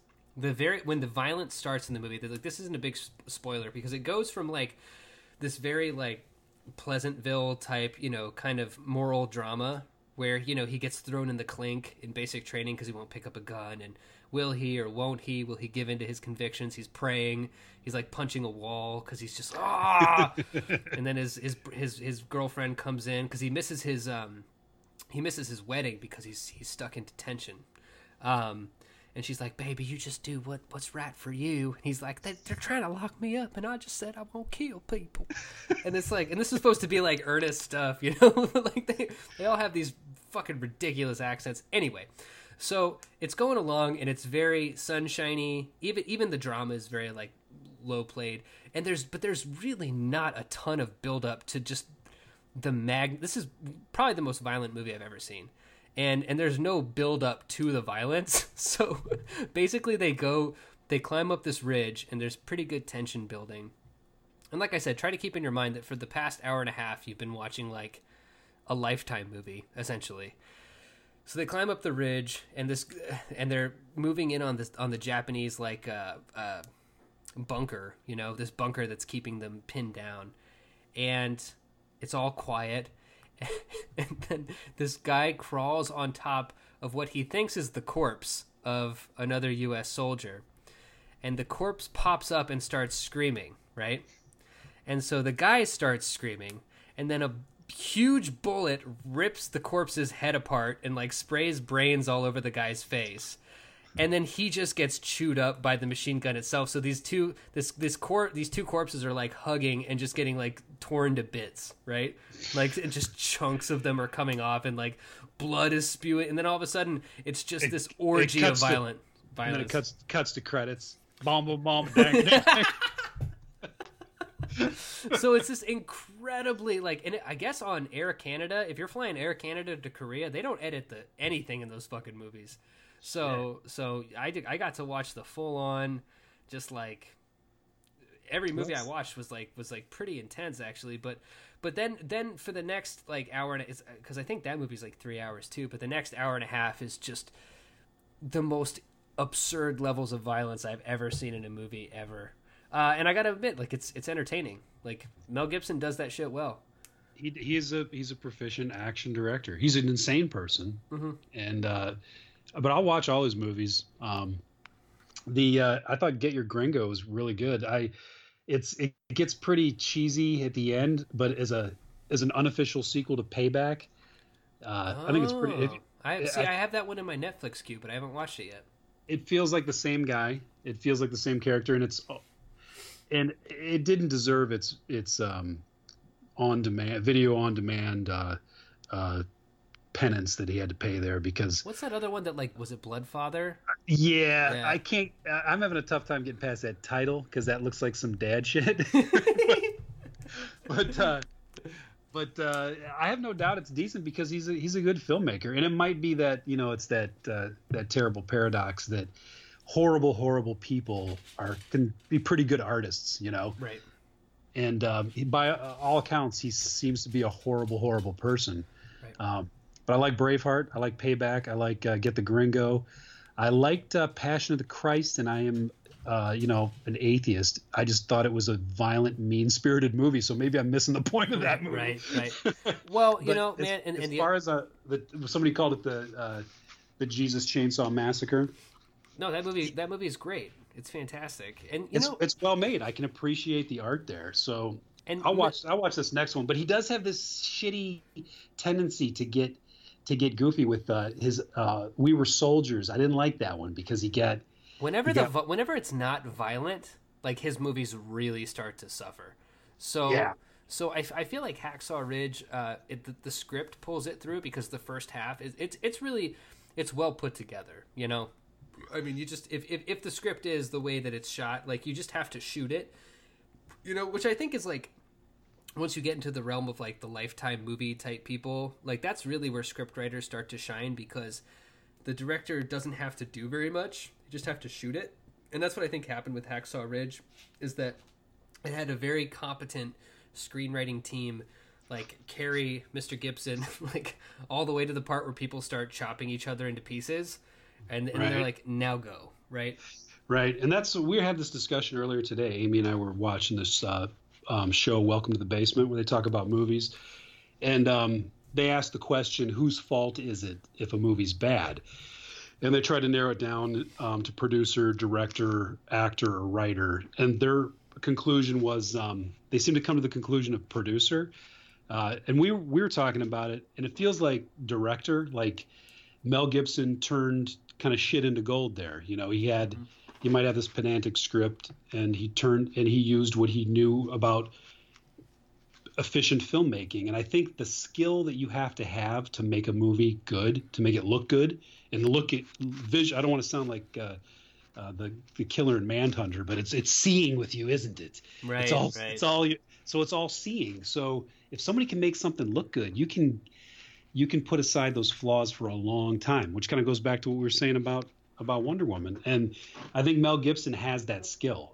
It's weird that he's also an actor, but like the thing we said about nepotism, all these skills kind of come from the same arena of activity and interest. And he got an eye for it. And he's with Braveheart. I think a lot of people hate that movie now. It's got a revisionist backlash going. No, that movie fucking rules, man. At the time, that had such a huge impact, and it was out of the blue. Like, whoa, Mel Gibson did this, and he's a filmmaker. So he's a really goddamn good filmmaker. Is the thing, he can take a bad script and make a watchable movie out of it. He's just a psychopath. And I think he's also racist, and he's Well, and yeah. and he's also what was it? Did you ever listen to the audio clips of his rants? Oh, dude, they're fucking hilarious. Like, He's I yeah thought he's I thought it was funny, but okay. it's it's certainly somebody trying to say the worst thing they could say. let's leave it at that. Yeah, for sure. I got to piss real bad, and then we're gonna talk about two movies that I know you've seen, so you'll probably have thoughts. So I'll be right back. Okay. Actually, okay, one second before we get into these movies. Talking about Mel Gibson and how like a terrible person he is has made me think about how movies have become, in a weird way, like virtue tests when they should kind of just, I feel like, just sort of be movies. Now, I understand the merit of having movies where, like you said, like the whole row in front of you was preteen girls and they were loving it, and that's really cool because you and I had that as boys, so they should totally be able to have that. I think what bothers me is when like grown ass men. We touched on this a little bit, but anyway, I have this Twitter account pulled up. It's for a guy named Mike Lawrence. Do you know who Mike Lawrence is? I don't. I'll go there. But he is.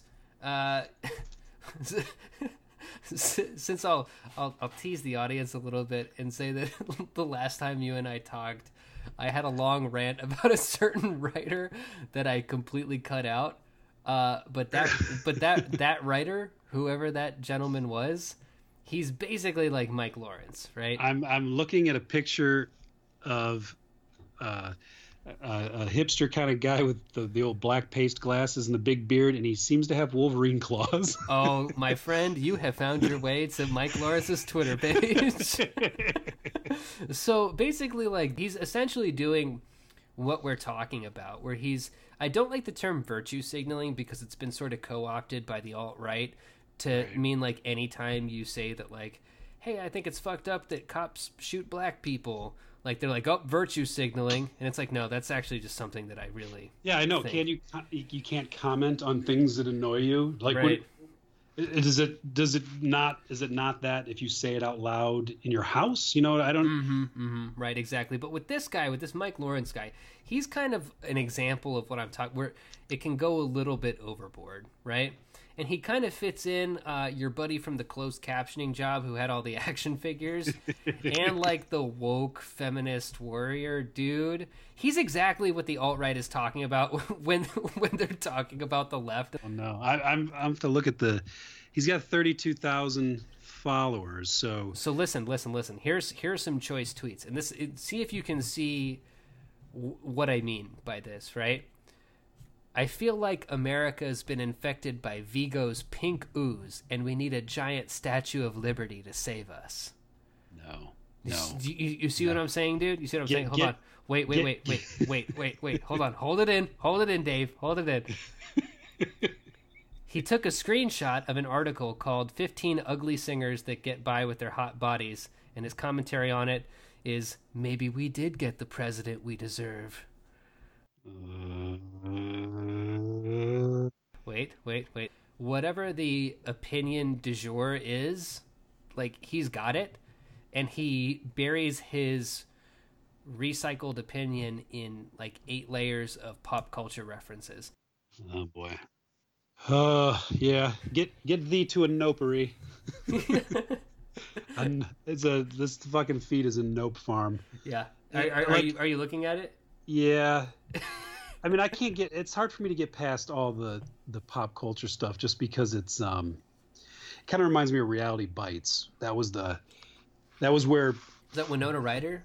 Yeah, but right around that time, the Generation X throwing around references of nostalgia, pop culture was going on, and Reality Bites felt like the end of that somebody finally just did it too much, where you realized what was happening. You weren't just having fun anymore. Right. I don't know if you remember that movie, but there's a lot of forced references to like every possible kitschy show, and Planet of the Apes, and My Three Sons, and all this shit that at the mercy of the script. So it just lurches from reference to reference to reference.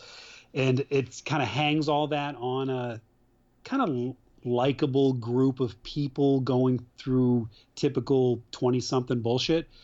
Here, that looks like this Twitter feed is somebody hung all that stuff on a big lecture, and that's seems like a horrible combination. Right. So hold on. So I found some more actually here. There's a picture of this holding up a Wonder Woman action figure wearing a Wonder Woman shirt, and it says Happy Wonder Woman Day.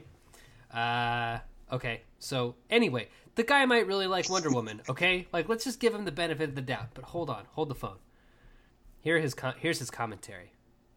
Wonder Woman is a fun movie about a strong, confident woman who needs everything mansplained to her. Hold on. Wait, one more. Wonder Woman is the most progressive movie to feature a Native American named Chief who's good at tracking and using smoke signals. So wait, that was one of those things that I was going to make fun of. I think I forgot to make fun of that character. Is he saying that's good? Well, he's saying he's saying that it's a very progressive movie, but it still has like this racist bit about an Indian, I guess.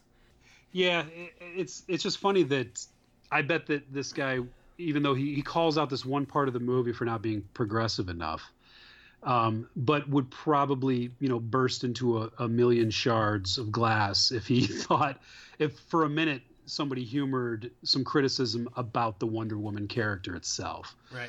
Like that's right, a bridge too far, or the actual film, But we can talk about how it's, not doing its job on this non-movie related thing, I guess. I don't know. Well, it's like I don't know, man. I feel like I don't want to come from like this reality tunnel where I feel like everybody's disingenuous, but my disingenuous like detector is on hyperdrive at all times. Well, with somebody like this, is the movie fails at being a movie in some ways, and that's what I criticize it for. He's criticizing it for not being a representation of his politics. Right. So which is more valid? Like, he won't approach saying that it's not a great movie, right, but he'll say that it's flawed in a way that it's not indicative of whatever's happening right now in culture. Right. One of those people likes movies, and one of those people hates movies. That's what I think. One of those people doesn't like movies enough to be commenting on them. I know we said this last time, but this guy doesn't. Why is he even going to a movie for? Right. If he doesn't want to judge a movie based on its merits as a film, why does we have to listen to him judged on its merits as hitting a checklist of what's appropriate? That just makes me fucking sick. Yeah. Because I mean, what's your goal though? Like, if your goal is to get those preteen girls in seats and show them that like women can be badass, you know what I mean? Like, how many things on the checklist do you really need to check off? And how many things do you even like? It's the pointing it out. It's the taking up of mental space and actual time to specifically signal out things. It's like I knew people were gonna do that with Twin Peaks. The only black character is a prostitute, and then I started seeing like all the woke takes on Twin Peaks and how David Lynch is racist, and I was just like, no. But I knew it was gonna happen because you can't do anything on a big scale these days without getting that treatment, without getting the take. This is another really unpopular opinion, but if the movie's any good, that's all that counts. Like, the shitty movies that are also racist will take themselves out of the equation. But if you have, I don't even know what I'm saying. I'm saying that I know what you're saying. My concern is never is this thing inappropriate, because with an art form, it can be a fucking disaster. It can be a really queasy. It can be racist. It can be sexist. It can be just in your fucking face and a mess, and still be a big success. When I was in Korea, I found a DVD copy of The Brave, and you better believe I bought that shit. Have you seen The Brave? No, I was thinking of the Brave one with Jodie Foster, but no. Okay, so The Brave was never released in America, right? Because it was such a fucking disaster. It was Johnny Depp's only directorial effort. Okay. I've never seen it. Yeah, it's got Johnny Depp and Marlon Brando. Marlon Brando's great in it, and we watched it initially when I was in college in Oklahoma. I took two semesters worth of Native studies, right? And one of the classes was movies by non-natives about natives, and then the other one was movies by natives about natives, right? So, and of course, The Brave, being Johnny Depp, was like put in on the not native side. But like it's a complete disaster, but I love it, and it is racist, definitely. But that was what I loved so much about taking that class, and what like a good college class and professor can do is this dude. His name was Joshua Nelson. He's an incredibly smart. Actually, he's a native dude, but he always like was able to show us just blindingly, blisteringly racist movies and be like, we're not going to talk about how racist this movie is. Like, we can all agree that it's racist, but like we're going to go a little bit deeper here. You know what I'm saying? Like, yeah, and people can't do that anymore. They can't do it, and I hate to compare it to. It's kind of like when you hear a joke and people say you can't joke about certain things, and I just think that if it's funny, it's funny. Right. So the same way with a movie. If it's a movie, it's a movie. You know what I mean? That might make no sense when I listen to this later. If I listen to this later. So maybe these movies, if a movie is so offensive, that conversation can go on somewhere else. But whether or not it's a successful film or not is an entirely different conversation. That's the one I like to engage in. That's, I've got a lot of time. That leaves me a lot of extra time to talk about racism in the real world and racism, incidents with cops killing people. That shit takes up a lot of my time.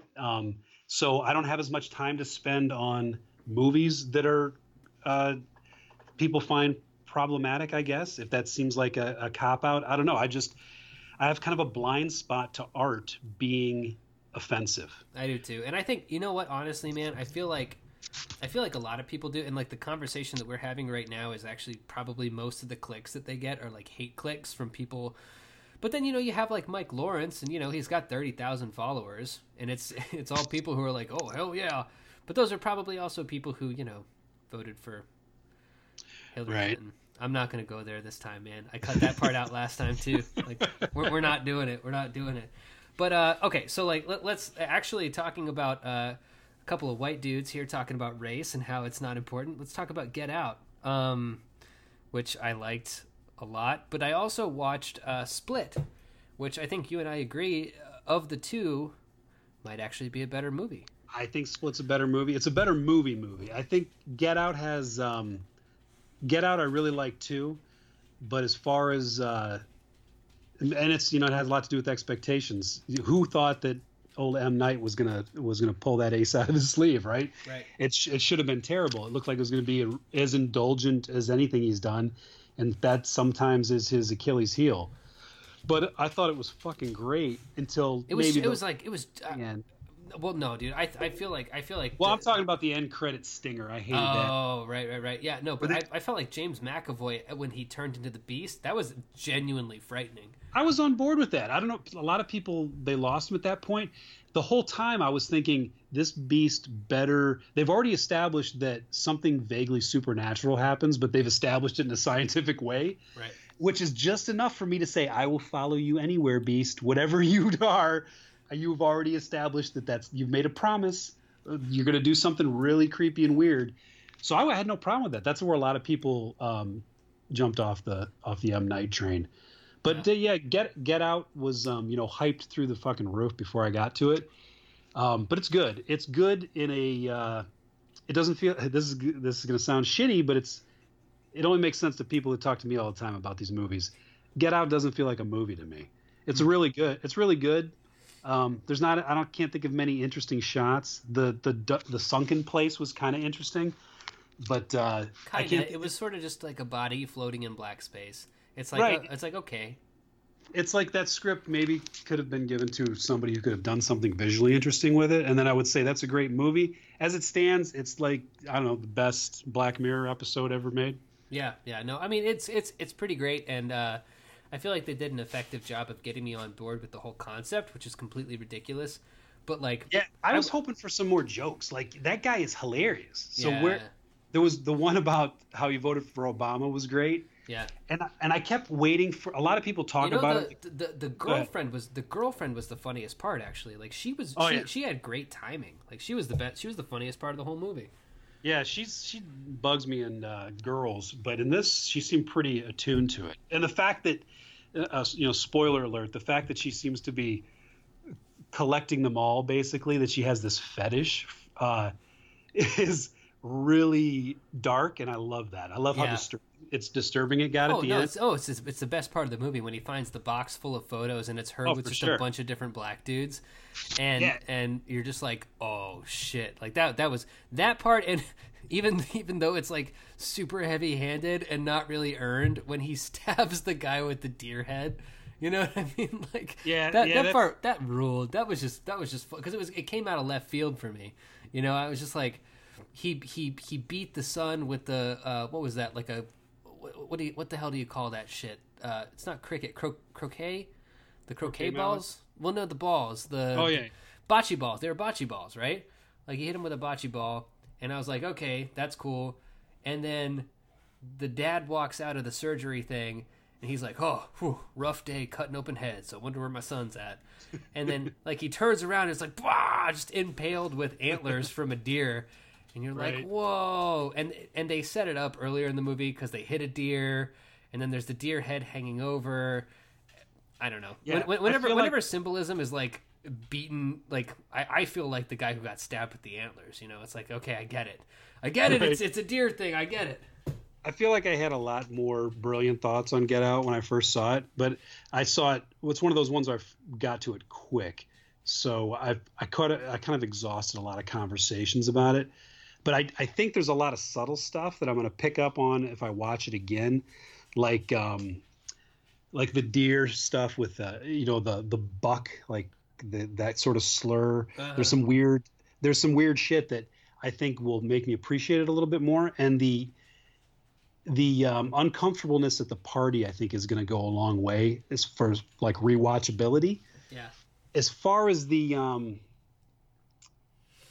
not being as funny as I was hoping, I think that's my issue, is like that dude's so hilarious, and they set up the subplot with the TSA guy. Yeah. And it doesn't really land, does it? It doesn't. And you think you're in for comic gold there, right? You think that guy's going to save the day, which he kind of does. And you think he's going to, and the fact that they use a TSA guy, who the most hated occupation in the country right now, right? Yeah. And he's basically campaigning for why his job is awesome. That stuff's great. You know, that's a great idea. But where are the jokes? Like, right.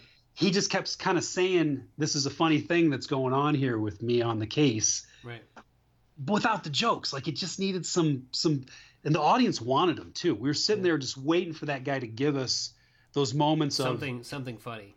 Well, that character, not even just something funny, but that character was clearly introduced as a way for an audience surrogate. So he shows up. He's a cipher, right? Exactly. So he shows up so that he can comment on, this is fucked up, you know. Mm-hmm.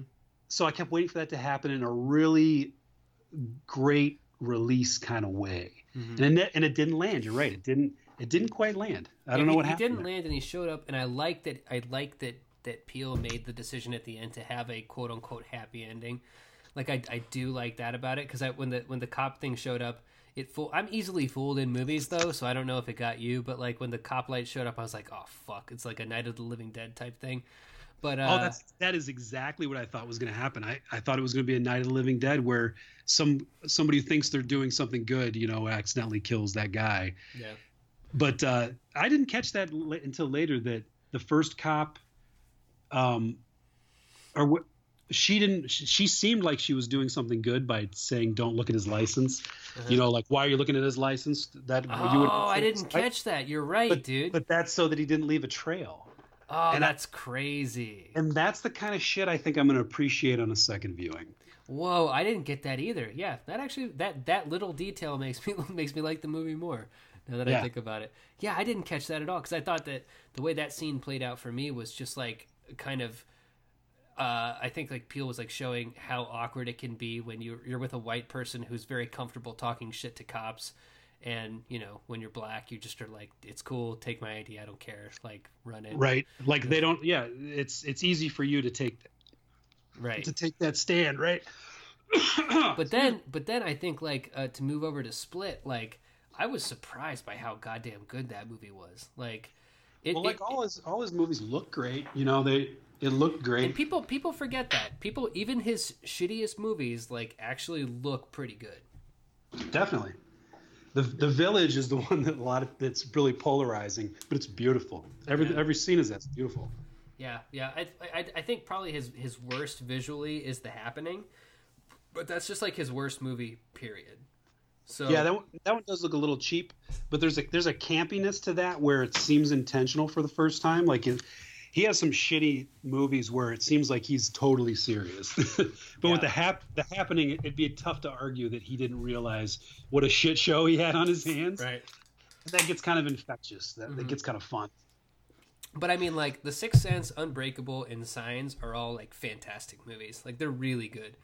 And I don't buy the whole like with Signs, it's like, oh, why would an alien come to Earth, which is 70% water, if it's allergic to water? It's the same thing we were talking about with Prometheus. Exactly. It's like shut the fuck up. Like who cares? Like yeah, you don't want to see a movie. It's a story, and things are metaphors, and the whole the alien thing is a metaphor for a larger thing. And there's some really good scares in Signs when there's that like Mexican birthday party and the alien first walks out. That's one of the most frightened I've been in a theater ever. I was like, what the because you didn't expect like the audacity of it. You know what I mean? Like you didn't expect for it to just walk out like that. You know? Sure. And and that was one of the first like found footage uses that really worked well. You know, that's somebody watching some footage that's that fucks you up. That worked well.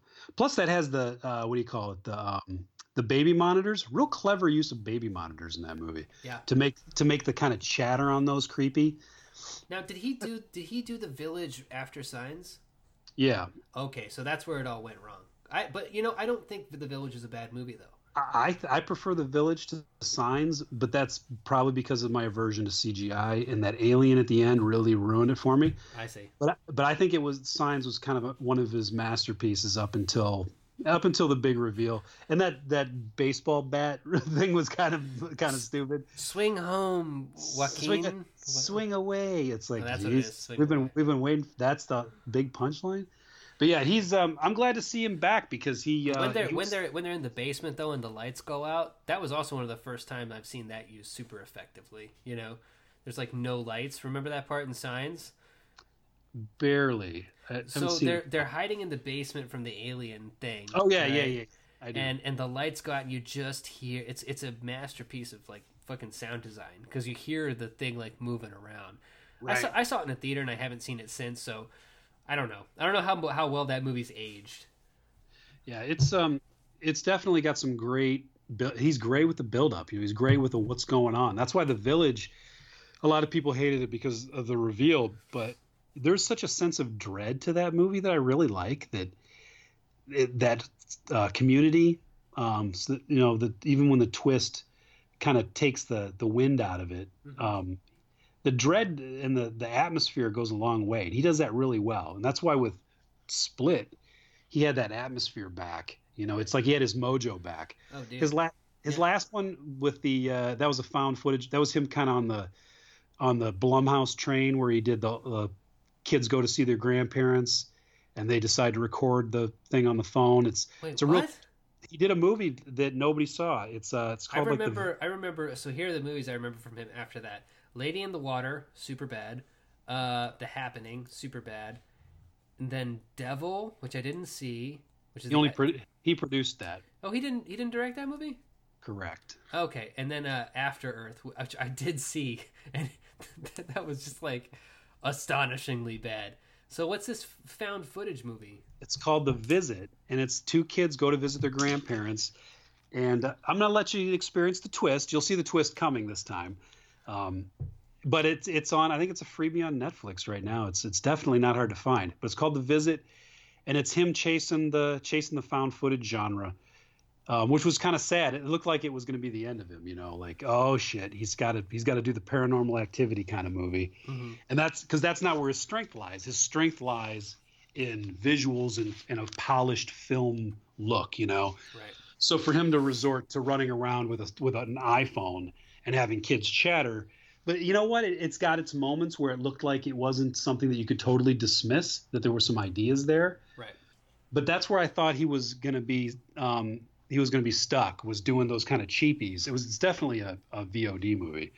So with this new one, Split, it's like that's a real movie. They gave him chance number 12, and he figured it out. You know. Right. Well, I think what Split does so well, more than it's like a clinic in how to set up rules for your movie, right? Because it's really great at establishing rules so that you don't, because it has a completely absurd concept, right?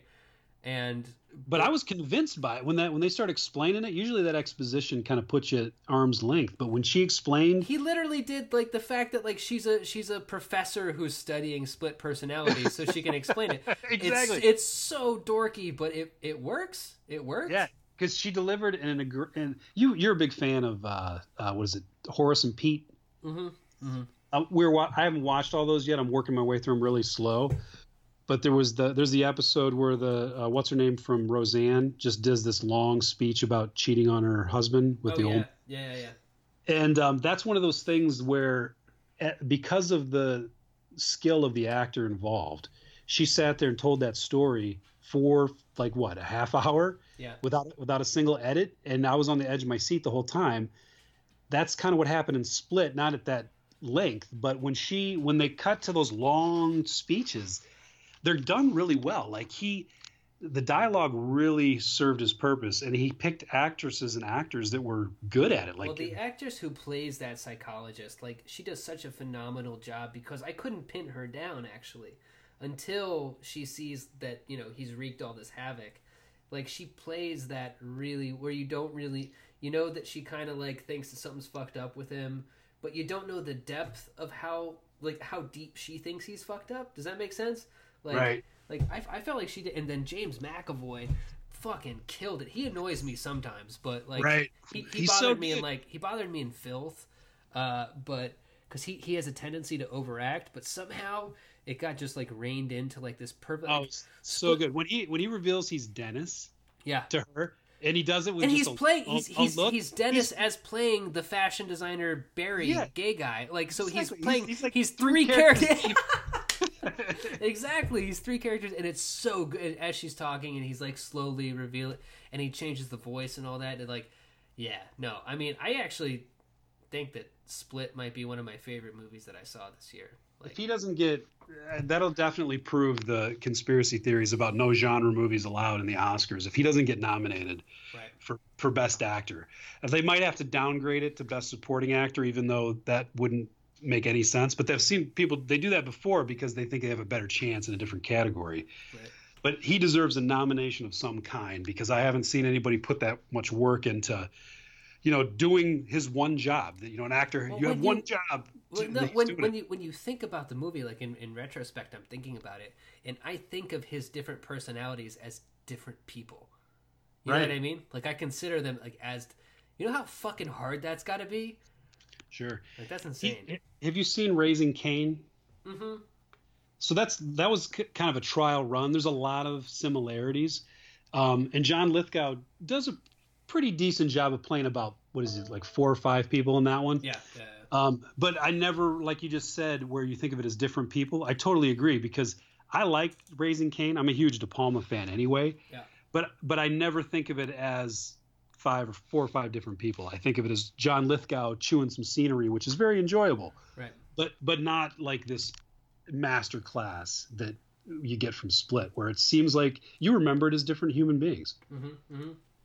Yeah, and then like, and then at the end of the movie, like when he turns into the Beast, and you know, just the feeling of, I think like one of the girls tries to stab him and the knife breaks off. Like, it's so well played, dude, because it's just like you said, they've been giving hints that this is like kind of a supernatural thing that's going on, but I gotta watch it again just to see like how they make the whole thing fucking fit together, or how that'll have it fit together. All his movies, even his shitty ones, have pretty decent rewatchability. Now, I haven't seen After Earth or The Last Airbender, whatever the fuck it is. Oh, I forgot he did that one too. Yeah. So I haven't seen his 2 kids movies, and I might never get around to them. But his other ones, even at their worst, I leave them on. I let them Well, play. dude, just like tell him like you have carte blanche as long as it's like an R-rated Hitchcockian Exactly. thriller. Make a movie for adults, and you can do what you want. Right, right. And I think that yeah, it's also funny to me because like you can see directors like when you watch movies, right? So like when you watch a Larry Clark movie, you feel skeevy. You know what I mean? And what's so kind of adorable to me about Shyamalan is that this movie, like, it's lecherous, but it's so chaste at the same time. You know what I mean? He's like, oh, the girls have to, like, in any other director's hands, like, teenage girls taking their clothes off would be just so skeevy and gross. But right, like in this one, it actually feels sexless in a weird way. Like, it's like, oh, okay. Yeah, there's definitely you're uncomfortable when you're wondering what is going to happen with them, and then like the one she like pisses herself to keep the OCD version of the guy away from her. Yeah. All that stuff is fascinating, but it makes you think: is M. Night the kind of guy who's going to go full horror with this? You know, right? Full like take the implications of what's happening here, his collection, right? And that's why when spoiler alert, anybody who's listening, when he arbitrarily dispatches them, yeah. that felt pretty ballsy. Like, oh, you thought they're going to get saved? No, they get eaten. Oh no, and it's so like, and he does the Hitchcock shit so well because the hanger, trying to move the bolt, the slider bolt, you know, over, like that was such a great shot, and then it doesn't pay off. They're just fucked. Like they just die. Right. You know. He's a set piece guy. He's definitely, the Hitchcock thing is pretty accurate. Just like De Palma is a Hitchcock disciple. Right. Right. Well, it's no accident that they end up in similar places. Sure. It just seems like De Palma probably masturbates to like weird S&M like magazines, like paper magazines, and M. Night Shyamalan probably like masturbates to MTV's Undressed reruns. Like, so it's just like different like levels of like how the women characters are treated, which that chick from the witch who's in it, she's great. Like, yeah, I love the fact that like she's actually thinking about it, and the movie's fucking dark actually, now that we think about it, since this is a big spoiler podcast. Like hold on one second, but since this is a big like spoiler podcast, like when the movie ends, like she goes back to her molester uncle. You know? Oh right, yeah. It's like, hey, your uncle's here to pick you up. Like that's the last shot of her. You know, I assumed I haven't seen that since I only saw it the one time. So is the implication that she might split, that there might be, to deal with that trauma, she might develop this other personality to protect herself? I think that's what we're supposed to get. But I mean, regardless, it's like, yeah, that's pretty dark. The way the movie plays it is like this guy essentially has gotten away with, because her dad dies, and she's a little girl when it happens. She's like 7 years old, right? 7 or 8 or something like that. And so she's 18 in this movie. So we're supposed to understand that she's undergone a decade of, she's all cut up and shit, like a decade of torture and rape. So, and then at the end of the movie, after she kills this guy who completely arbitrarily picked her to be a sacrifice to this like supernatural creature, after she makes it through all that, she's getting sent back into that hell, right? Right. So yeah, but it was weirdly not a downer. It sounds gross, right? But it seemed like she was going to be able to deal with him easily or something. Right. She dealt with the worst thing there was, so he's going to be something that she doesn't need to be rescued from. Okay, Rios is back. I got to wrap this up. Let's wrap it up. Any final thoughts on all of these films and all of these non-controversial topics? Number one, racism and sexism are not real, and no, I'm just. And number two, movies are in good shape, man. Overall, I would say. Like I watched 4 on a plane, and I liked all 4 of them. So, did you go through all 4? Was that all 4 of them? Mm-hmm. Yeah, it was the Scorsese. It was Hacksaw Ridge, Get Out, and Split. Oh, I guess we're done. Yeah. Well, it's a long one, dude. We went over 2 hours this time. I guess there's no more movies to talk about, huh? Yeah, and I talked to another guy today for an hour, so I've actually done 3 hours of podcast today. Oh, fuck him. This is where the important shit gets talked about. Yeah, for sure, for sure. But yeah, we should pick the next movie that we watch. Yeah, this worked out well. I'm glad we picked Wonder Woman so we could both watch it together. Well, let's go back, dude. I want to talk about like I'm really into like early '90s crime stuff. So like, let's go watch like One False Move and shit like that, and talk about that shit. Well, yeah, or let's pick a horror movie maybe because there's that. It Comes at Night or whatever. I'd like to see that. Okay. Yeah. Okay. I mean, I'm kind of into this new wave of horror that we might be having. You know, we had the '90s Scream postmodern snark fests. Mm-hmm. Then we had like the grim '70s throwback realism with the hostels and all that shit. And now we have like this very, very almost art house kind of. Well, thing going yeah, on. or I think we've got kind of an '80s throwback going on with social satire, like The Purge and Get Out. Oh, okay, cool. Yeah, I can dig it. It feels so like I'm thinking that might be It Comes at Night. So I'm kind of into this new throwback. So Okay, cool, all right, man. I'll scout them out. Tell everybody I said hey. All right, sounds good. Talk to you later, buddy. All right, talk to you later. Bye. Bye.